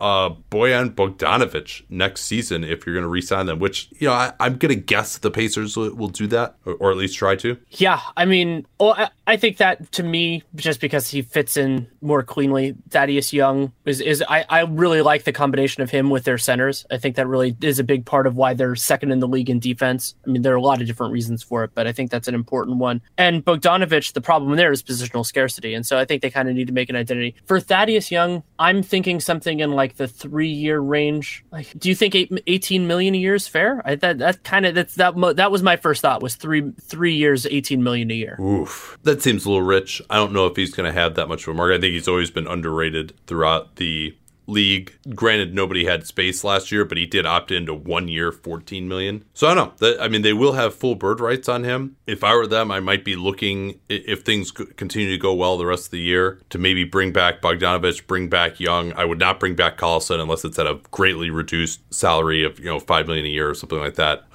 as clearly the backup point guard. And just try to maybe overpay these guys for a year or two and then try to rebuild this. I mean, they still have Oladipo, they still have Turner, they still have Sabonis. I do think at some point they're going to need to reload with younger guys around that group. And Indiana has not been a huge cap space destination, so that may be easier said than done. But, those guys are going to be in their 30s, and they're both having potentially career years at this point in time. So you don't want to overpay for that. I mean, I would be thinking more along the lines of something in the, if you are going to go longer term, I'd want it to be probably lower than $15 million a year, or I might be fine with that $18 million for Thad Young for maybe 2 years. 3 seems like a little bit too much there. Are Oladipo's struggles recently regression from last season, or more a result of his knee issues? Some of it's regression. That shooting that he had the first half of the year was unsustainable. But to me, I really have not seen the same explosion for him getting to the rim and finishing at the rim as we saw last season. So yeah, I do believe that may be the result of his knee issues. I agree with you, and he certainly had some highlights. I watched a fair portion of that Bulls game. He had a really nice lefty dunk in that game, and then he had another lefty dunk, I think, in the game before that. But the possession-by-possession athleticism, I'm not seeing as much right now, and so I do think that there's some lingering effects of the knee issue. A question I thought was interesting from Feed Me Basketball: are the Pacers a legit threat to finish in first place in the East and or make it to the NBA Finals? So I personally feel that they are more likely to finish first in the East than to make the NBA Finals, because the way rotations shake out and individual talents and all that kind of stuff, I think that helps other teams more than it helps them, because they are an ensemble. You could think about how good the center position is for them, and a point guard giving reapportioning their minutes doesn't really help. Obviously it does with guys like Oladipo, but think about even the Raptors, even though they're a depth team, just their star power I think is heavier there. But I absolutely think that it's a possibility that we should consider that the Pacers are going to be a monstrous regular season team. Their defense is great. They were able to survive Oladipo's absence. I hope and expect that he will play a higher proportion of the second half of the season than the first half, which would be wonderful for them. And these teams are all good. They can all take care of beating the bad teams, and then it's just kind of about how the schedule disparity breaks out. I believe off the top of my head that Indiana has a harder remaining schedule than Toronto and Milwaukee, but they could, but I would say that's more likely. I wouldn't say that they're the favorites in any way, shape, or form. And legit threat, they're on the fringes of that for the regular season for me, but it could happen. Absolutely.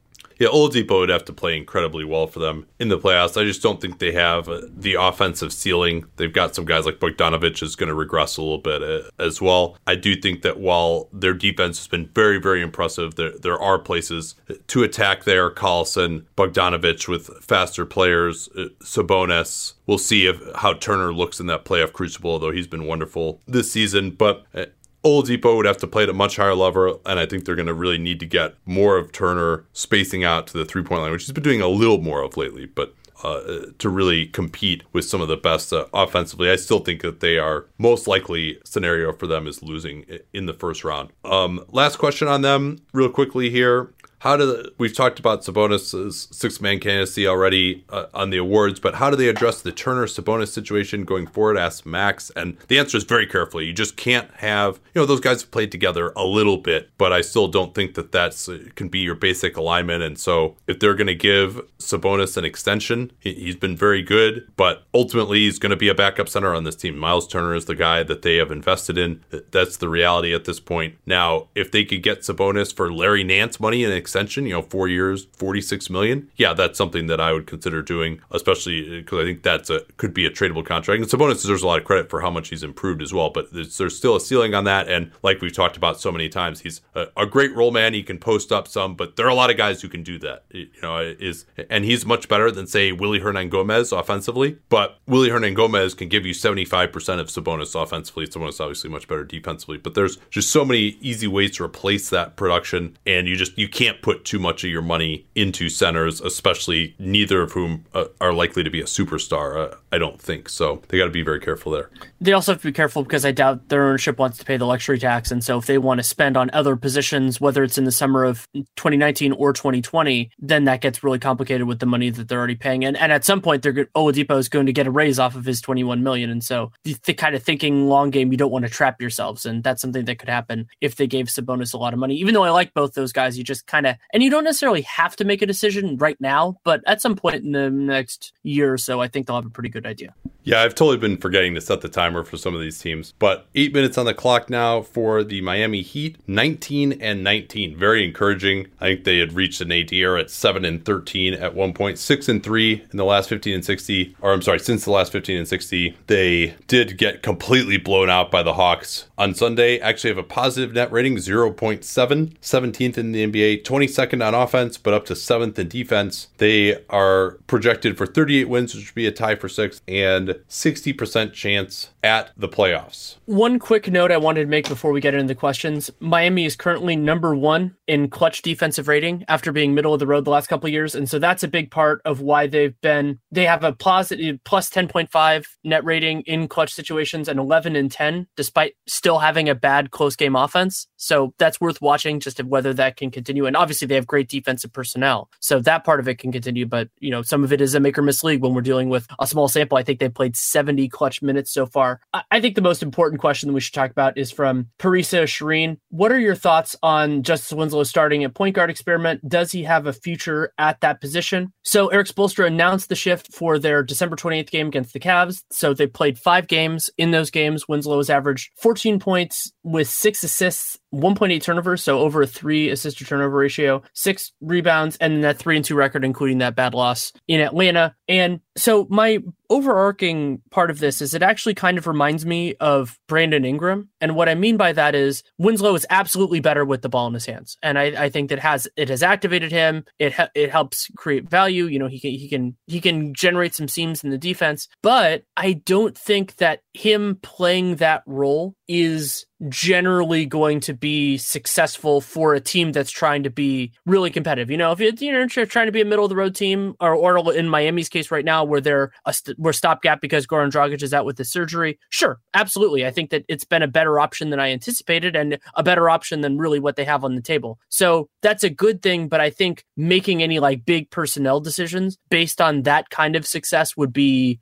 a mistake. Yeah, this is necessity is the mother of invention here. If you look at real point guard skills, pick and roll, you can just go under on him anytime. He's not going to bang a 3 on you or even a 2 necessarily off the dribble. Getting to the rim, he's not an elite finisher. His dribbling is probably the skill that is most improved since he was drafted. So there's something to be said for that. As a grab and go guy, he can be okay. But it's really more that he provides a lot defensively. And Josh Richardson is really asking too much of him to be the main ball handler. They need him to be a scorer on this team. And then the other aspect is, well, if Winslow has the ball, now you need to guard him. I know he's shot a little bit better from 3 this year, but he's still not a huge threat there. So it's a place to put him where he has to be guarded in theory, as opposed to if you're having Richardson run the show, then Winslow off the ball is not going to have as much gravity. So he can dribble, but as a pick and roll scorer, as a passer, I mean, a lot of these assists that he's had, it's not like crazy value-added assists. A lot of it is just kind of running the offense style assists that you're just going to have because you're the guy who has the ball.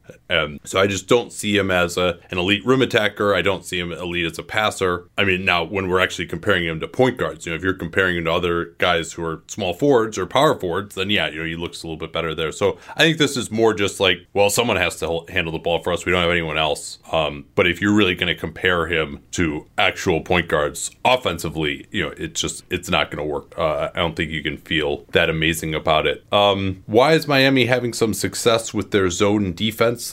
That went reasonably well for them against the Rockets in particular. Hassan Whiteside is utterly statuesque. He is incapable of guarding the perimeter, or if he is going to guard the perimeter, he's incapable of fulfilling help responsibilities. Like when I thought it was pretty notable in that Hawks game, for example, when he was guarding John Collins, who's not been an amazing shooter in the corner, he was just completely unable to offer any kind of help. He got over one time and committed a foul, but just he's too slow and his recognition is too bad to guard anyone with any kind of shooting ability. So if you're playing zone, now you can station him more towards the basket. Zone at other levels has long been favored of teams with more size who are a little bit slower and have bigs that you don't want to have out on the perimeter. You want to keep them near the basket. Defense at 3 seconds, of course, makes that more difficult in the NBA, but the concept still helps. And then you've got guys out top who have pretty decent size, Richardson, Winslow, who can use their length. Having a lot of length also helps when you're playing some zone. So I think that, and in particular against Houston, it was a way for them to avoid having to switch out of unfavorable matchups. James Harden likes to operate above the arc, and so if you're playing a 2-3 zone, you keep your 2 best defenders out there above the arc, and you're always going to have help behind them with the zone. You want to take this one? Should Miami look to deal Josh Richardson now for future assets, considering they aren't going anywhere now? I don't think they should. The next year and a half might be a little bit uninspiring just because Miami feels really set with their roster for a couple different reasons. But July 2020, the Heat have serious cap space. Richardson will be 26 with likely one more season left on his really team-friendly contract because 21-22 is a player option, a low player option that I expect for him to decline. So I think you're kind of trying to set things up for them, Miami, depending on how their front office looks and everything else like that, but there's been remarkable stability for them so far that I think they'll be ready to kind of go after it at that point, and Josh Richardson is a good piece for it. Now, if somebody makes you an irresponsible offer and says, like, we really want Josh Richardson, we want him to be our guy, then you think about that differently. But without knowledge that that is definitely going to happen or that that's on the table, I would lean towards no. And so, yeah, it's not fun to cover a team that's pretty consistent, or to follow a team, more importantly, that's consistent. And that, it's kind of like low-end playoff team, probably going to lose in the first round in like 5-6 games in a hard-fought series. But moving away from that, to me, would be kind of damaging, just because I don't think there's really a way to do that without like giving up assets or, making something of that future worse. And so if they could somehow have their cake and eat too, sure, by all means. Like if you can ever get a team to make a stupid trade, you do it. But other than that, don't. And that's kind of goes along with the Noah Negrin question, which is, does Miami have enough to be a dark horse in an AD trade? And my answer is no. Not only are they out $1 billion second-round picks and they're that unprotected first, which complicates things from a Stepien rule perspective, but they just, I love Josh and they have a few other guys that I like, but I just don't think their asset pool is that strong. Okay, that was good for the Heat. The Bucks, 28-11, 9-2 since the last 15-60. We talked about their win over Utah last night. If you need more Bucks talk, 9.3 net rating, by far first in the NBA, second on offense, fifth on defense. That's actually risen a little bit. They project for 57 wins, which would be second in the NBA. They will make the playoffs. Nick Weidert asks, what do the Bucks need at the deadline, Danny? I don't think they need a whole heck of a lot. I mean, if they're healthy, getting George Hill helps the guard depth. They have options at center. I mean, with Brook and with Thon, I would love to see them have just one more forward. That might just be DJ Wilson if he keeps playing really well, but maybe somebody who's more three-sized who you can try in some situations. But the problem is those guys are really hard to get. And so, yeah, my instinct, especially considering they already gave up that pick and they are owed the Bledsoe pick already, I don't think there's a lot that they're going to do. And they can try to sell themselves hard on the buyout market and say, hey, look, we're a championship contender. You can be on our team. Maybe depending on what position you play, there are minutes to be had. But no, I don't see a screaming need. Do you see one? They need another guy who can guard Kawhi Leonard. That'd be nice. Middleton is okay there. Giannis can't do it because he can't get through a screen. I mean, maybe on a last couple minutes ISO sort of situation, he could do it. But yeah, I mean, even Middleton is going to get overpowered by Kawhi. And, that's not the end of the world. I mean, there's a lot of teams that don't have somebody who's strong enough to guard Kawhi Leonard and quick enough to also get over a pick and roll. I mean, there's probably 15 guys like that in the whole league. So to me, that's probably it. I worry a little bit, if they had to go up against the Warriors in the finals, and it's amazing that we're talking about this team in that light, then they could probably use a little bit more versatility at the big position, but I don't think that's realistic. And as you said, they're already out 2 first-round picks. Maybe on the buyout market, they could get someone. But I mean, they also, the beauty of their team is that everybody on the wing is a quality three-point shooter, and so they're not going to want to give that up for more defensive specialist type. I mean, their whole team is built around the only guy who can't shoot on this team is Giannis. And if you add one more into these lineups, that's going to really take their offense down a ton.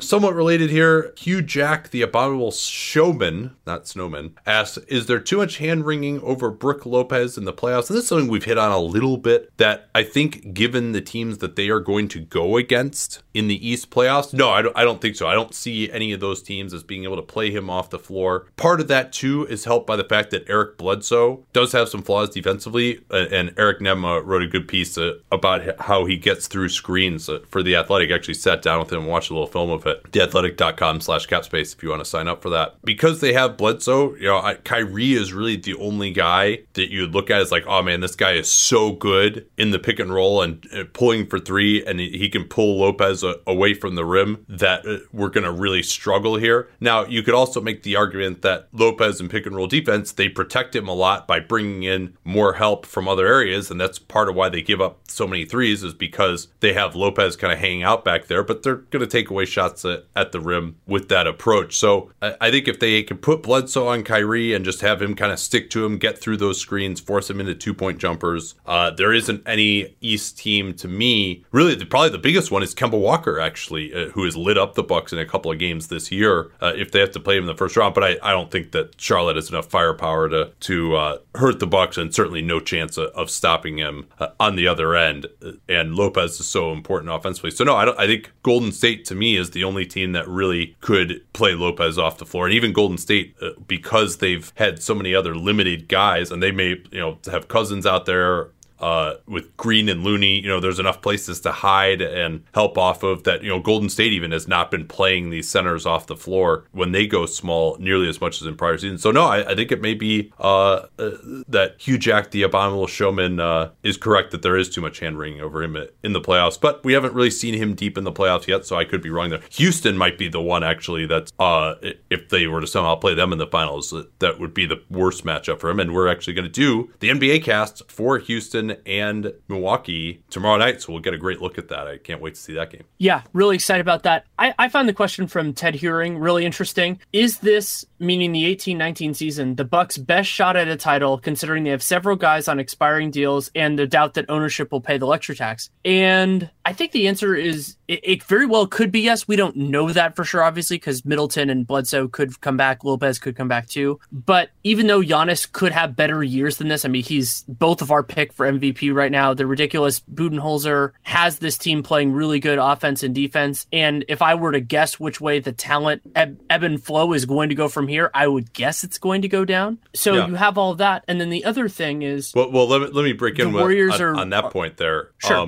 I mean, they have a +9 net rating right now. I mean, generally just regression to the mean is that you're going to be worse than that the next year. And then when you consider also the number of free agents they have, thinking that they're all going to come back, that something is going to happen with one of those guys eventually, or just they've been completely healthy this year too. There could be an injury. And then also Giannis Antetokounmpo could leave the summer after next. I mean, he'll be eligible for that designated player veteran extension. If they don't get the results that he wants these next couple of years, they could be in the same position next summer as the Pels will be this summer. So that's another concern too, that they could only have one more year left, crazily enough, in the Giannis era, with this being the first year that they've been good. And then the unwillingness to pay the tax, if that is in fact the case, is certainly a concern as well. So yeah, but then you're going to say the competition. Other important part about guys returning. Yeah, well, so before it gets to the competition point, it's also hard to imagine that if they lost somebody that they would be able to upgrade on it. Just limited flexibility, and because Milwaukee is not a historic destination. And remember, if they theoretically, let's say a big free agent was interested in them, they would be committing for longer than Giannis, because Giannis, I believe he cannot sign an extension until 2020. Is that correct? I'm trying to remember off the top of my head. Yeah. I shouldn't do this on the fly. Yeah, because AD can this year, and then Giannis can next year.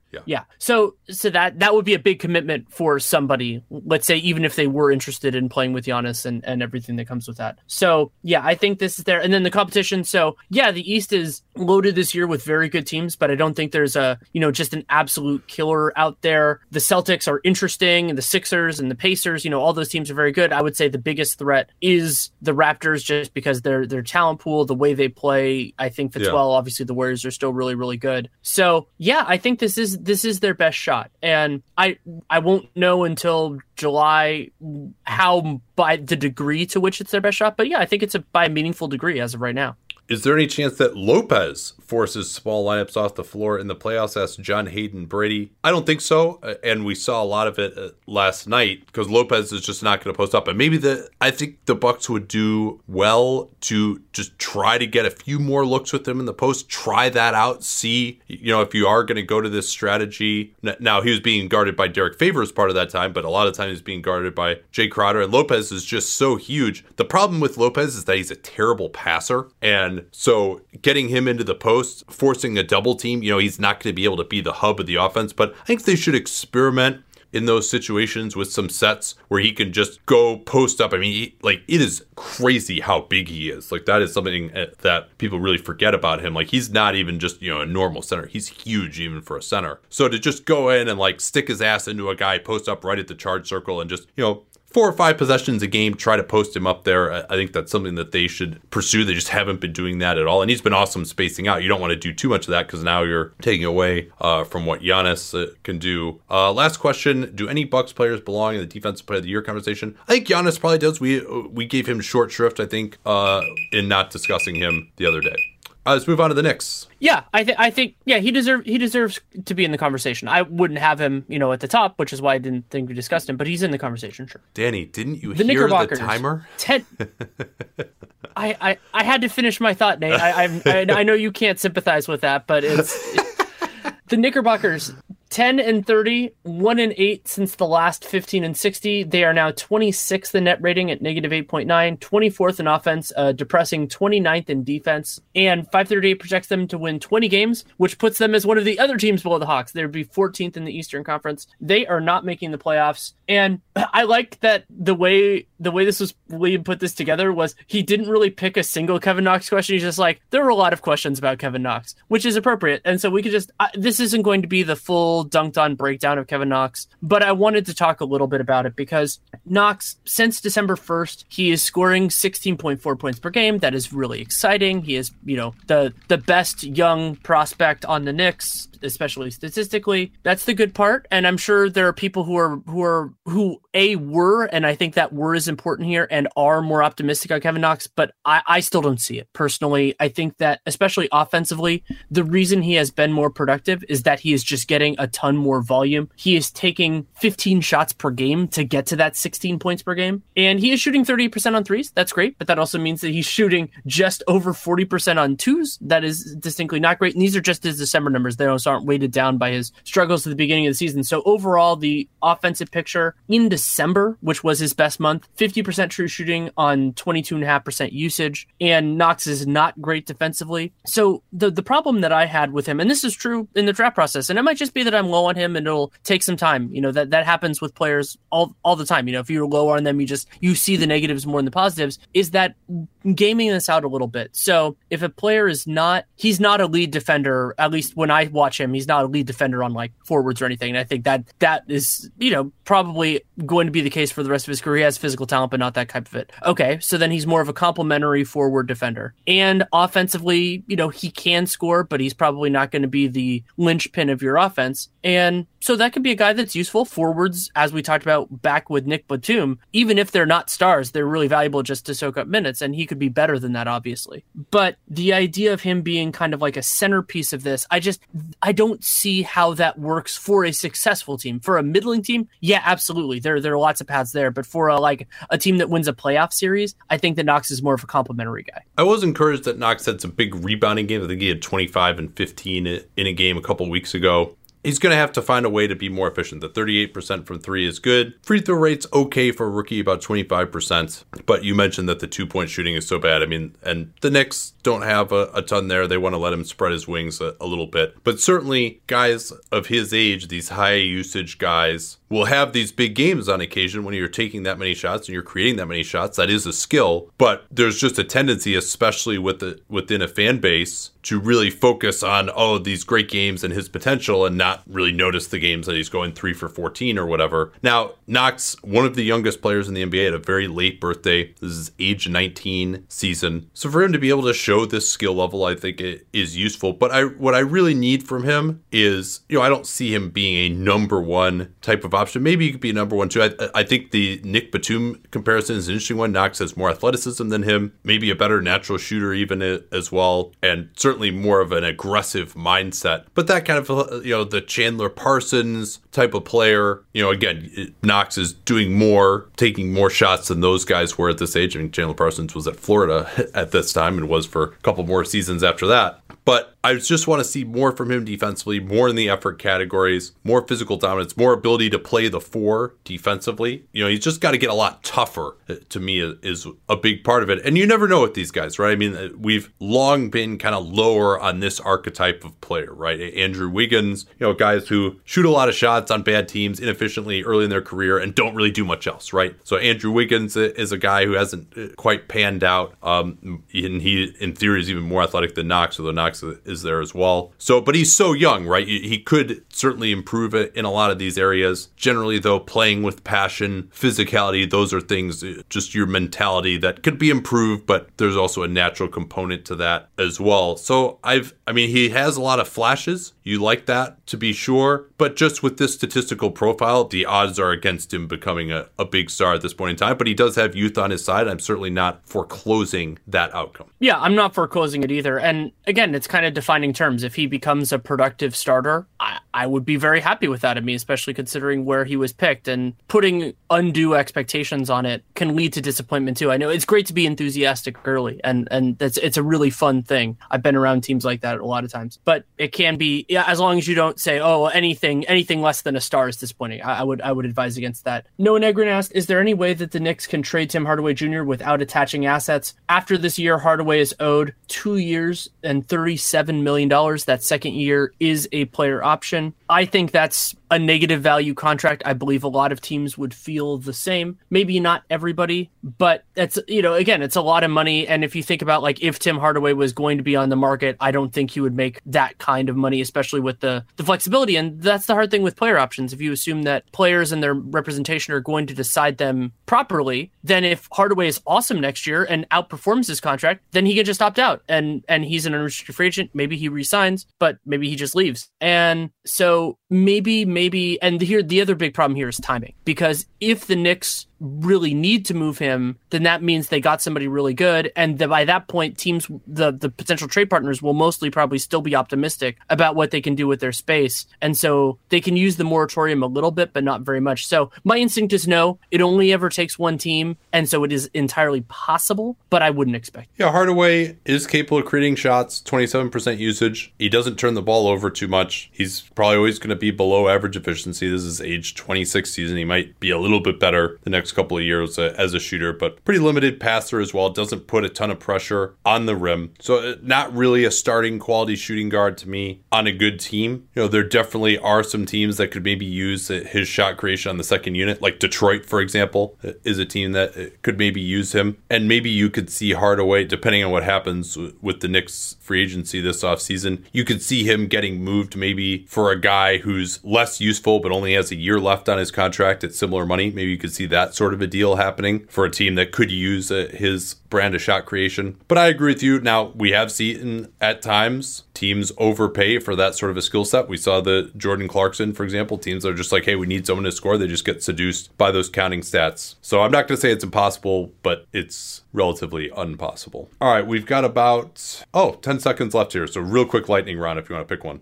How many Knicks passed the Nene test? A lot of them, actually. I mean, Porzingis, Burke, Vonleh, Knox, Robinson, Dotson, Moutier. Depending on if you're thinking near-term, long-term, Ntilikina and Trier. I mean, both those guys, just kind of depends on where we're defining terms here. And yeah, they have money tied up in other players, but their young guys are pretty well priced. All right, let's talk Orlando Magic here at 17 and 23. But first, what do people get with our Patreon at patreon.com/Duncan LaRue, Danny? They get a subscriber-only mailbag podcast where we take questions exclusively from from subscribers and we answer them exclusively for them. It's usually really fun. Sometimes we get super substantive and people ask us questions like how we watch games or a bigger scope thing of like how big men are evolving in the league. That's really gives us the space to go into those bigger questions. We've had some really fun ones there. Also, salary cap sheets and some free agency preview stuff, which is really exciting. That's going on right now. And then we're a month away from the trade deadline, so salary cap sheets will be incredibly valuable. And then whenever we can think of another way to add value, we do it. Like I do airport AMAs when I'm sitting at an airport gate. I just spontaneously put it out there, and people can ask me questions. I answer candidly, usually in a sentence or less, depending on if I'm phone or computer. And so all those type of things. And we're trying to do it as a way of supporting the NBA cast because we are not at support at this point. But if our goal has always been to make the content worth it. That it's not just like, hey, give us money. That we're really putting something out there, giving something unique as well. And so that's what it is. Patreon.com/Duncan LaRue. I think it is worth noting too that even Dunked On, we probably have fewer ads per minute than any other basketball podcast at this point in time. I would guess. I mean, even the ESPN podcasts are like, one ad every 10 minutes these days. Okay, let's get to those Magic now at 17 and 23, 3-8 since the last 15 and 60. They've had some pretty desultory losses of late. They're down to a negative 4.0 net rating, 25th in the NBA. Their good feelings that they had early on here are kind of lost. I think they're settling in about where we thought they would be after they were hovering around 500 for much of the season. Vucevic is still playing well, but not at the crazy level that he had been. And obviously they're really struggling on offense at 26th, 15th ranked defense, which I think is actually an accomplishment when you're starting DJ Augustin and Nikola Vucevic. And they project to be 11th in the conference, 33 wins, only a 20% chance now at the playoffs. I think that seems about right. Here's a good one that we can talk about. You wanted to hit on this one. Are the Magic better off trading Bamba, Vooch, or John Isaac for a 3? And a related question, that's from Stefan Phil. And then a related question is, do you see a scenario where the Magic can play above average offense with a trio of Mo, Isaac, and Gordon? So I'll answer the second question first. It's going to put a lot on the other guys there. I mean, floor spacing of Bamba Isaac and Gordon is going to be limited. Shot creation is obviously really limited. Those guys to me are all dependent players. And so then you're looking at your 1 and your 2 just shouldering a big burden. I think that's a lot. But where I wanted to go with the first question of Bamba, Vooch, or Isaac for a 3 is the decision that Orlando has to make in the next month with Vooch. Having a spectacular season about, this is his age 28 year. He's going to be an unrestricted free agent if they keep him around with a $19 million cap hold. And why it's so important is that they just need to figure out, and some of this is going to be talking with Vooch and his representation about, do they want to bring him back and what price would be appropriate? And they're not going to have all the information. They're not going to know what other teams are going to offer necessarily or anything like that. But if their vision is to either,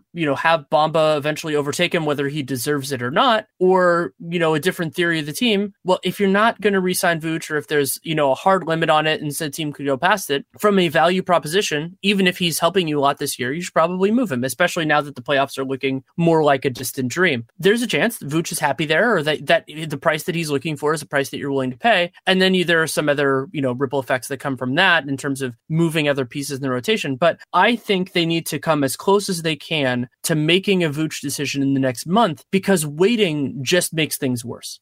Yeah, and he's reached a level this year that I certainly never thought he could get to as an offensive player. But he's still really, and it's not his fault, obviously, they haven't had better players than him. But even at this level, he's still sort of holding this franchise hostage in a way that it's just difficult to pick a direction. They drafted Bamba. Yeah, I don't think Bamba looks like he's ready to start next year and be any good.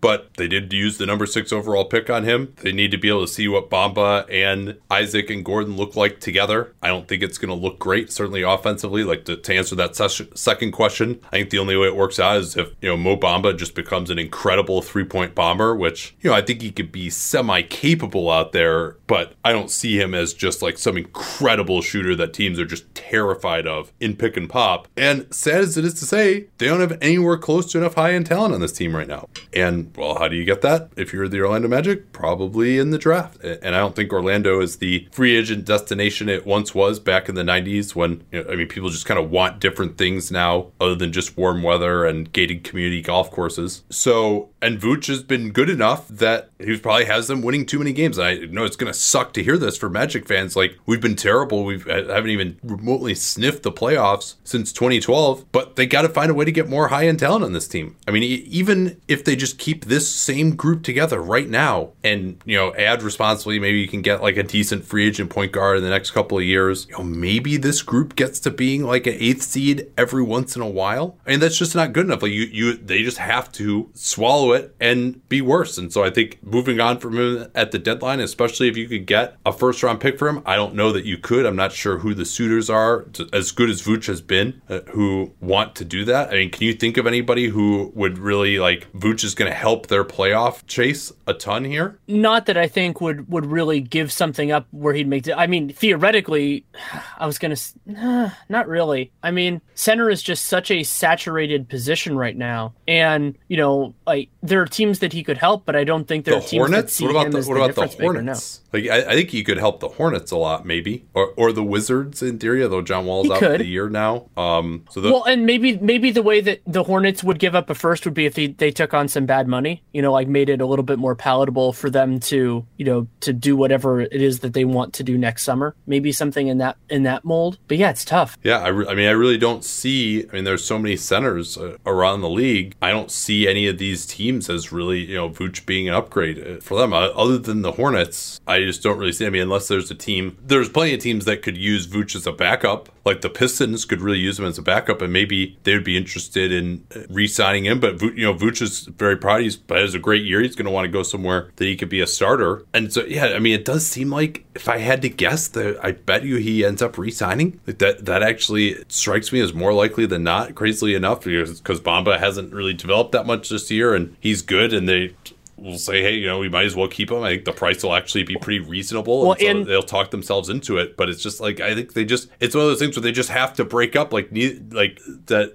He's just kind of like, as well as he's played well beyond my expectations. I don't expect him to play this well in the future, and B, he just doesn't fit with any kind of a long-term vision of this team. But yeah, I don't think they're going to trade him. And it's also like there's not. I don't think they are either. And it's also this weird problem where the Magic don't have a ton of flexibility. So they could say, and ownership is often pushing, especially for teams that haven't been relevant in a long time, pushing to be as good as they can be. Where they go, well, you're not going to get anybody better than Vooch on the market, and maybe they end up with a draft pick and they can draft a point guard or a talented offensive guard, whatever position they play, and say, oh, they're going to make a big difference or something like that. And yeah, it is this kind of weird and in some ways sad situation where it would be probably better for both sides if they could go in a different direction, depending on especially what Vooch values. He can do whatever the hell he wants, but the gravity is kind of pulling them together. And so even if it's like the opposite of a symbiotic relationship is an antibiotic one, and I don't think that's necessarily true here, but there are elements of it where being together is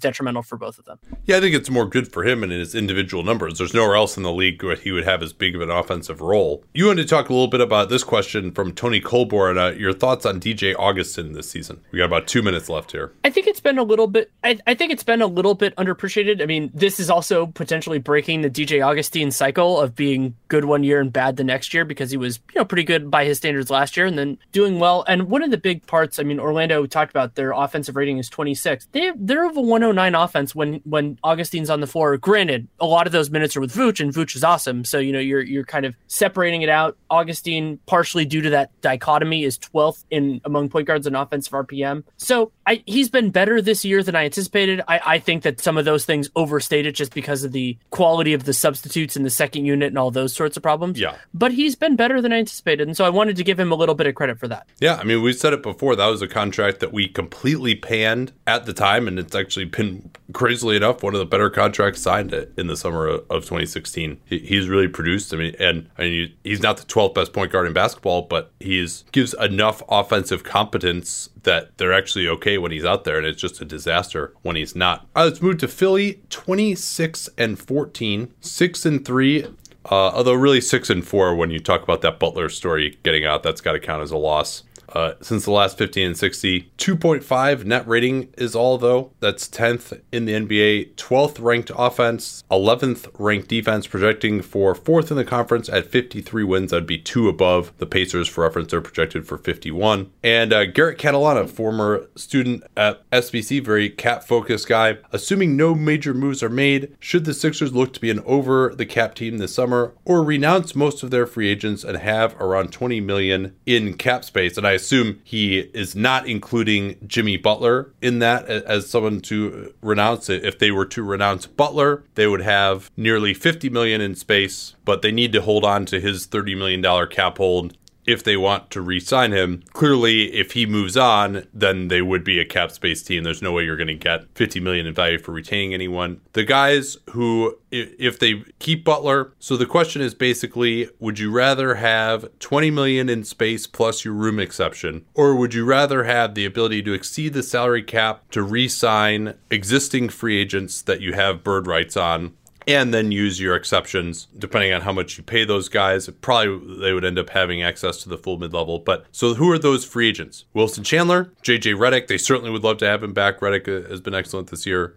And then TJ McConnell would be the other one, guys that they would want to have back, I think, for above the minimum. Mike Muscala falls into that category as well. They'd have full bird rights on him. They've also got Justin Patton. Well, and I'll note that TJ... Yeah, go ahead. Sorry, McConnell's cap hold is low enough that he could work in both scenarios because... Great point. Depending on how they want to do it, he's at the minimum. So I would kind of separate him. For me, it's more, would you rather have $20 million in the room exception or some combination of JJ Redick, Wilson Chandler, and the full mid-level?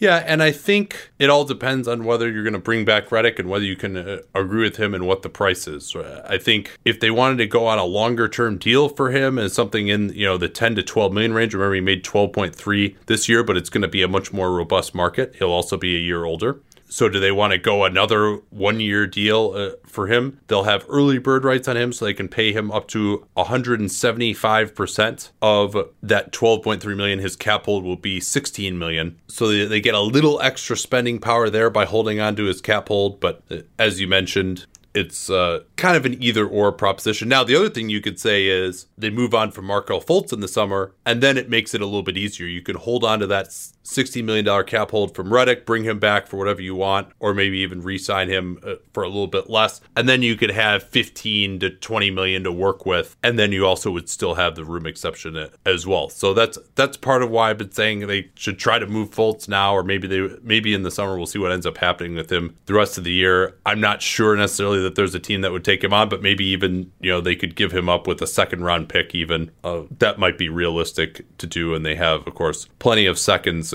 going forward still for this team. One of the few assets they have remaining from the Hinkie era, although they got a few more for taking on Wilson Chandler as well. So I think probably cap team, but it all depends on Redick and what they can agree on with him. Yeah, off the top of my head, this isn't a great free agent class for the type of guy that Philly really needs. I mean, if they could get Danny Green, that would be really, I would love to see what his fit would be. I can't wait to see how another much he defender. Gets. I can't wait to see how much he gets in free agency this year. So yeah, like if you can pull that, like somehow get Danny Green and retain JJ Redick, by all means, like whatever it takes to do that, or and Green, I believe he's younger than Redick as well, so you can go there. Maybe they could sign Avery Bradley for the minimum. Your path. Maybe they could sign Avery Bradley for the minimum. Maybe they could. I feel like somebody's going to pay Avery Bradley, not like the sum that he wanted originally, but I feel there are enough like people out there that really like Avery Bradley that I feel like he's gonna be one of the players that gets more money than we expect. Like that, it's gonna be fun. We should do a podcast at some point of like those guys of like who's gonna make more money than we would give them, because I think Bradley might end up on that list. I mean, there's some guys who could help them though, real quickly here. Like a Wes Matthews, Reggie Bullock, Trevor Ariza, Justin Holiday, Damari Carroll. They could even get like 2 or 3 of those guys. They're probably going to end up needing more depth as well here. Restricted free agent offer sheet to Rodney McGruder, although they probably will be in a situation where they can't wait for that. You mentioned Danny Green, Kentavious Caldwell-Pope, Iman Shumpert. Like there are guys who fit the archetype of what they need as a 3-and-D type. Bradley, we mentioned Garrett Temple. So, and some of those guys, obviously are much better than others. But I mean, they really could even stand to get a couple of those guys in there. They'll need another option at backup center as well. There'll be plenty of guys around for that. So they are going to have some needs here. I mean, they also would have access to the biannual as well if they stay over the cap potentially. So I think probably more likely than not they go under. Especially, if Butler leaves, then obviously they're going to be under. But yeah, you wanted to move on. Sorry, I wanted to kind of run through those list of guys though. No, I think that was a worthwhile exercise. I'm happy you did it. The question that I thought was just intellectually, it's the type of thing I don't think about, which was in hindsight, from Papa E, in hindsight, should the Sixers have drafted Miles Bridges as a Saric replacement? So this posits the idea that the Sixers kind of know where their roster is going before the draft, which, I mean, that's just not the way I usually think about it. But so I wanted to go through some of the guys that were available when they took Bridges. Remember, they traded the pick that was Mikal Bridges for Zaire Smith and that Miami pick. So at the Mikal Bridges spot, you have Mikal Bridges, Miles Bridges, Shea, Gilgeous-Alexander, Michael Porter, who's obviously missed this season. And then you could go further down. And then you could also theoretically apply this question to if they had taken somebody other than Zaire Smith. And yeah, I mean, Miles Bridges would be a compelling fit. I mean, athletic guy, has been a monster from 2-point range. I would worry. I don't know enough. I haven't seen enough of a sample to see how I feel about his shot. But yeah, if we knowing like everything that was going to change with their roster, I think I would probably still make the trade just because we don't know what Miami's going to look like. And maybe you make a different pick at 16, but the marginal difference between Miles Bridges and Zaire Smith plus the Miami pick, for me right now, I'm not there yet, but we still haven't seen anything from Zaire really. All right, let's get to the 30-12 Toronto Raptors. 7-3 in their last 10. 5.3 net rating is 6th. Offensive rating is 6th, 113. That's dropped a little bit. Defense also has dropped a little bit. They're 9th right now, but they do still project it for 59 wins, and that's because they have the easiest remaining strength of schedule this season per Tankathon. Start with this from Alfie. Do you see Chris Boucher developing into an NBA caliber player? Certainly has the athleticism, very skinny. He's on a two-way with the Raptors this year. The Warriors were not impressed that much with him. They decided to go instead with guys that they felt could help them a little bit more. In theory, I don't think that Damian Lee or Marcus Derrickson has been better than Boucher was. I think he was on a 2-year two-way, so I don't know why they didn't just hold on to him. He was. Yeah. Yeah, they basically chose Derrickson over Boucher. But Derrickson has really helped this year. He's really given the big team this stretch element. Yeah. I haven't seen enough of Boucher this year to really have a great opinion on that, to be honest. But certainly, if you want to just evaluate him against other two-way guys, he has more promise than many of them just because he has NBA athleticism, which is not something that you can say about a lot of those dudes. It is worth noting that Boucher turns 26 in a couple days, so he's also older, and so how much skill development is really left in there. But I like him. I think that there's capability there as a player. The question that I wanted to go to, mostly because, I still need to do more work on this, I'm not all the way there yet, but it's just an important question. We got two different iterations of this, and makes sense, from Marshall Boyce and from Jason Halley. Basically, why are the Raptors so ineffective without Kyle Lowry, and the difference in importance between Lowry and Kawhi Leonard? And there are a couple different kind of ideas that I have in this. One of them just being the way that Kyle Lowry creates is fundamentally different than for Van Vliet and for DeLon Wright. He can, even though Lowry is,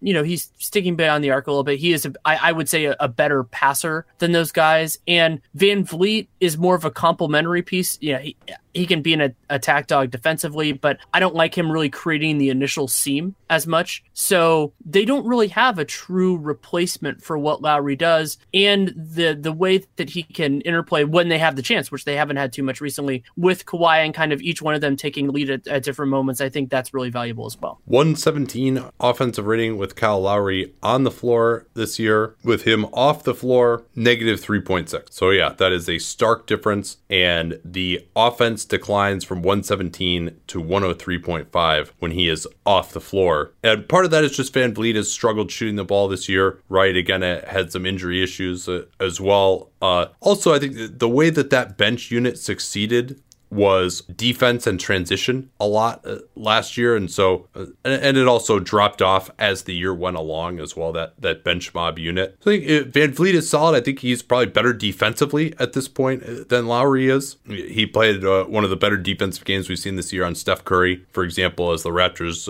blew out the Warriors. Those guys are capable backups. I think part of it is just a bad luck. Part of it is that Kawhi is playing a lot of his minutes with Lowry as well. So is Serge Ibaka, and they've had Valanciunas out there, and Valanciunas is a solid offensive center, but Ibaka gets more spacing as well. Danny Green also, you got the collinearity there where Danny Green is really the one guy in this team with CJ Miles really struggling. I think that's been a big part of it too. Miles was really good for them last year and hasn't been able to shoot the ball nearly as well. He's been superseded by Norm Powell recently.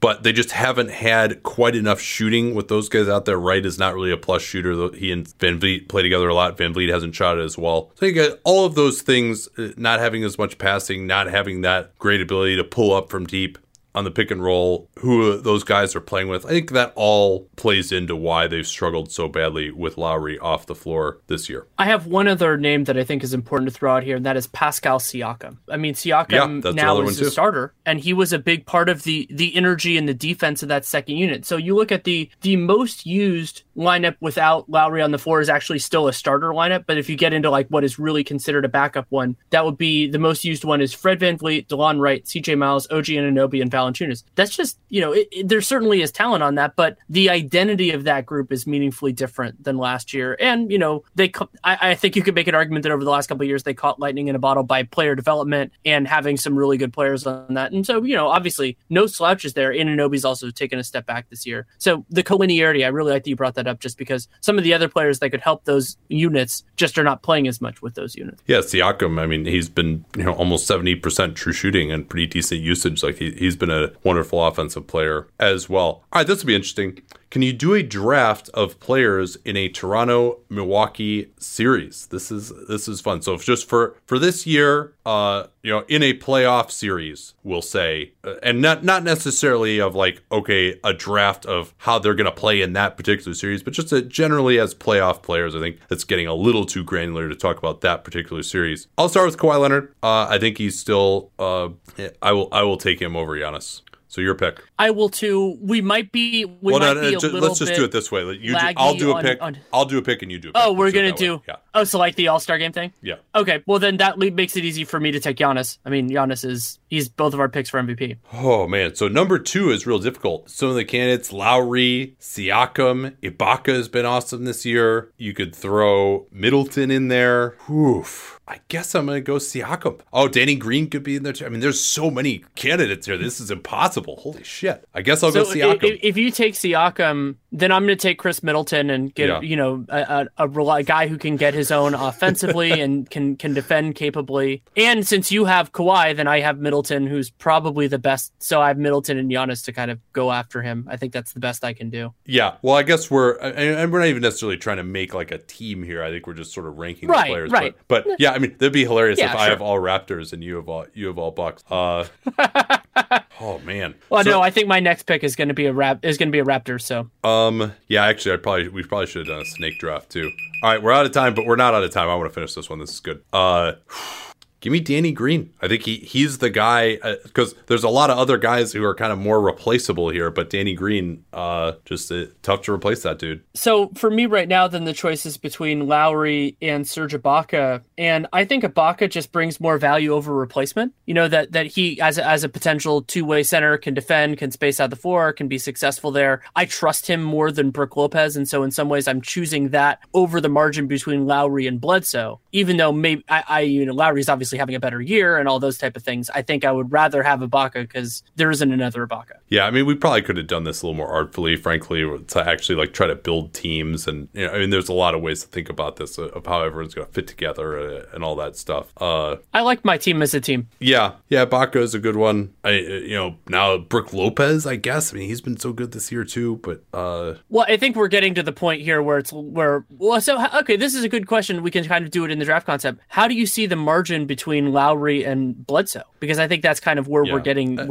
here. I think Lowry is way better. I mean, but Lowry, both those guys could be really inconsistent. So no, I mean, I think there's an interesting point here in that the Raptors have more depth to me. The Bucks have pretty good depth, but I think the Bucks just have more guys with weaknesses in particular, right? Like Ersan Ilyasova, for example, is a guy that I think could really, really struggle in a series like this, given the athleticism and the level of intensity that's going to be there. And got, a Tony Snell, for example, it doesn't match up as well with some of the Raptors second unit guys. I mean, it's funny, the Bucks don't even have a backup point guard at this point, really. How is Brogdon going to fit in? I think that's really interesting as well. But they have Brogdon and George Hill. Yeah. Oh, yeah. That's right. They do have Hill now. I'm sorry, I forgot about that. But I do. I mean, we talked about this a little bit, or I talked about it on Twitter, that I think the Raptors just have so many more answers for the Bucks' best guys, Giannis and Middleton, than the Bucks have for the Raptors' best guys, or best guy in particular, Kawhi Leonard. So I think I would definitely like the Raptors in that series, at least at this point in time. We'll see if these rosters change at all. God, a Bledsoe-Lowry series would just be so combustible because both those guys can also make life hard enough on the other guy that they just implode. I feel like it could be wild. Like Bledsoe, I could see Bledsoe just wrecking Lowry for a game or two. I mean, he has that capability for sure. Yeah, and I like Ibaka offensively against Lopez. I think Ibaka was outstanding in that game that the Bucks that the Raptors won over the weekend. His ability to find space in the defense in pick and roll and draw Lopez away from the rim, I think is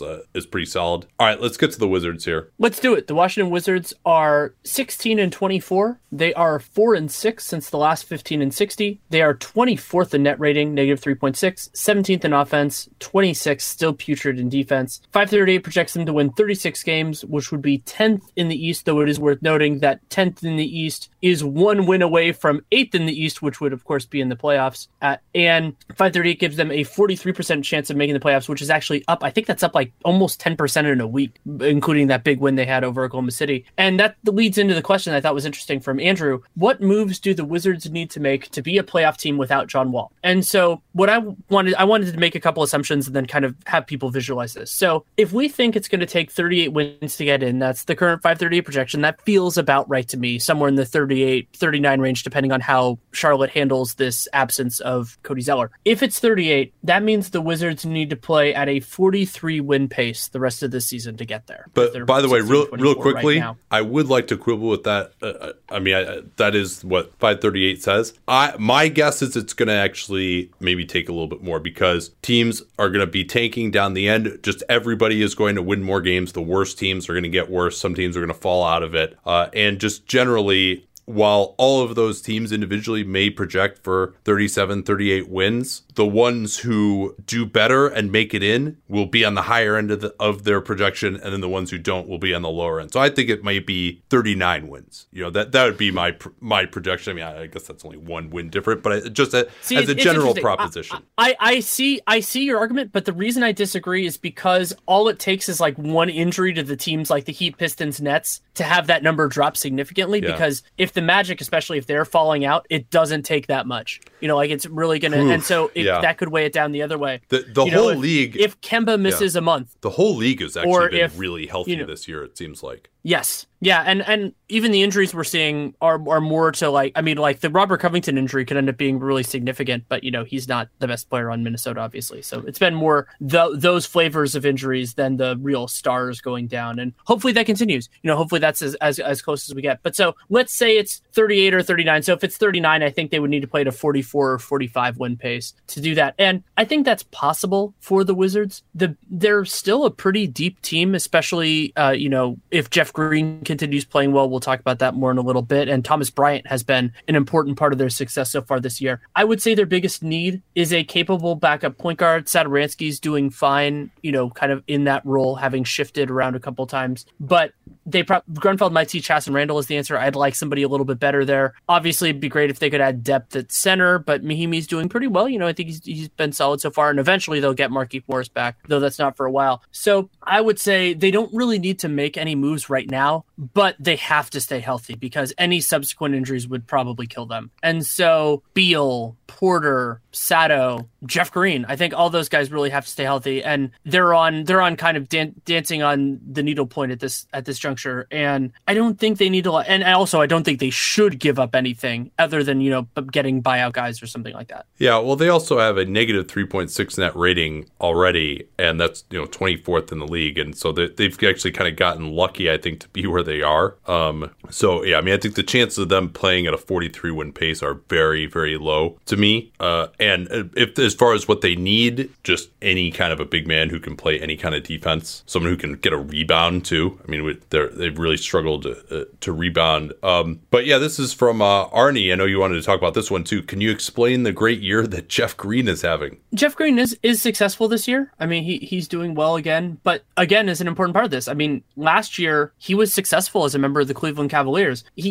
Green actually has a lower PER this year. He has a higher true shooting, but lower usage. So the way that interplay works out, it's a lower PER for him. And his minutes per game are pretty similar. What I think has really helped Jeff Green's career is the shift from straight small forward, largely as Oklahoma City, to 3-4 to 4. And then now he's even playing, in the last couple of years, I think he's played about a fifth of his minutes at center. And so being a 35% three-point shooter looks a lot better if you're a 4-5 than if you're a straight 3. And that's helped him a lot. Still getting to the line a ton, which is great. But the concern about the year that he's having is that this is the best Jeff Green year in terms of field goal percentage at the rim and from floater range. And when a player has both career years in both of those things, you think that there could be a step back coming because, in your 30s, you don't usually get to the rim for the best success of your career. So if he takes a little bit of a step back there, that would hurt his efficiency, especially when he's also shooting 35% from 3, which is better than his career average on the highest proportion of threes of his career. All right, we got about 2 minutes left here. If the Wizards were able to tank their way into a top 3 pick this year, could you see them coming back next year and being a serious competitor in the East, provided that Wall is okay? No, because rookies almost never help their teams, even top 3 picks. I mean, even Zion, it's hard to, I believe in him a ton as a prospect, but given some fit issues and just having to play NBA defense, I don't know that he makes enough of a difference to be a serious competitor. I mean, to me, serious competitor is top 3 team, a team that you realistically could see getting to the finals. And no, I don't see that happening under any circumstances, really. I was going to make a joke about Zion playing the 4 next to Dwight, and I just got too sad. So, yeah, I guess Dwight could be on the team next year. Could opt in. So this is one we can do very quickly. What do you see Thomas Satoransky getting in free agency over the summer. He will be restricted. We talked about I mentioned Avery Bradley being a guy that will make more money than I expect. I think Sato is going to make less. Just for whatever reason, people discount his contributions. But, solid bench player. I hope he can get $5-6 million a year. I actually think he could be worth more than that. I haven't really gone through his numbers, but I think he's going to get undervalued, not only because of, the kind of the weird role he's had, but also because restricted free agents, if they're not of that group that somebody falls in love with them, they almost always get underpaid. Yeah, that seems right. You could see him coming back on maybe a slight raise. The good news for him is that his qualifying offer will be a little bit higher since he's making $3 million a year. So 125% of that.